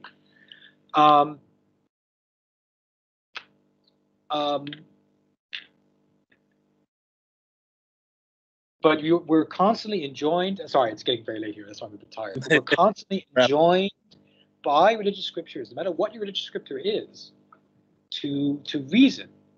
So the reason is to take this third-party perspective, to take the position of the stranger. It requires empathy. Try to see things from another perspective, right? It requires detachment from your own perspective. Maybe I am wrong, right? It requires justification. Even if I'm right, am I right for the reasons I think I'm right? and so on and so forth. So you're enjoined by God in your scriptures to think this way, right? Every time you don't, every time you listen to Tucker Carlson or Rachel Maddow, whatever her name is on MSNBC, right? You know, you're committing idolatry. Every time you're like, oh yeah, hey, yeah, that's right. Preach on, preacher. Preach on, preacher. You're an infidel. So someone who goes and listens to Joel Osteen, same thing. Yeah. Yeah, I never thought of that, but You're actually an infidel in those moments. Good point. Not who you think is, not the enemy. You know. Hilarious. Yeah. It's true though. Like I said, I didn't think about that. One last question. Do you think that philosophy and mysticism can go hand in hand? Yeah, absolutely. I think there are moments when they're definitely going to be opposed to each other, because mysticism tends to deal in paradox, and philosophy tends to want to break paradox, right? The philosophy tends to have this drive to clarity, into essentialism, and to if A then B, this kind of reasoning. And mysticism doesn't go in for that. But typically, philosophy runs into an endpoint. It runs into some. I had a professor in Belgium who talked about the return to zero. Sort of philosophy ends up sort of collapsing on itself because it just, at some point, it can't avoid paradox. Gotcha. So instead, it might be healthier for philosophy to embrace it. It remains a difficult relationship to even embrace it, because obviously philosophy should not just start dealing in paradox all the time, because paradox can become its own form of deception and lie. But it should stop being so afraid of it. There's just some moments when it's just like, yeah, okay, it's just like I've reached the limit, and now I enter a realm where things start becoming ineffable. Sometimes you can't articulate what you intuit. You can't know for sure whether what you're intuiting is correct, right? And this is, I think, where there's also, like before, I'm talking about how, just a moment ago, about how every time you're not trying to reason and be critical and take that third person perspective, you're abandoning God. Even then, though, there does come a moment when you have to sort of say, okay, there's only so much questioning I can do. I have to act. And that's when you enter the mystical. Yeah, the reason I wanted to bring that up is, for the next time that we do this discussion when you come on, I know you have a lot of good experiences with mysticism to offer. That's a whole thing for another time. You want to get into that today, but I wanted to give people a little something to look forward to for next time. Okay, thank you. You have a lot to offer there. Okay, thanks. Thank you. We shall see. You're a legit mystic too. I have to say that you talked about one of our conversations about the faucet, the channel. It hasn't always been consistently on in recent years. And I think that tends to happen when you read a lot of the great mystics in history. That tends to happen to them. Yeah. They just have to. This at some point you have to just be in life. You gotta go with it, and it makes certain demands on you. But also it can be addictive. I think it's also sometimes. I forget who it was. Catherine of Siena. One of them was sort of saying there came a moment when she was like, it's okay. It's okay that I'm no longer having mystical experiences all the time. Because at some point it starts becoming a crutch. Or you start having them in different ways, or your sensitivity changes, and you don't need to have these specific experiences all the time, and more your outlook in general is more sensitive. There's a lot of we can talk about it in the next video. Absolutely. There's a lot of interesting stuff to talk about there. Yeah, I know it's late for you now. It's probably been over in Kyrgyzstan. It's almost 2:30 in the morning, and I have a garage sale I have to co-manage tomorrow with my wife. So, well, at least it's Sunday tomorrow. But yeah, you have activity, I guess this is a good time to wrap it up. But I want to say thank you very much for being the first guest on the Mastercation of Edubation. And Thanks, brother. I really appreciate it. Hopefully, you'll be the next Joe Rogan. So give me the Joe Rogan dollars. I'm all in. All right, brother. I appreciate it.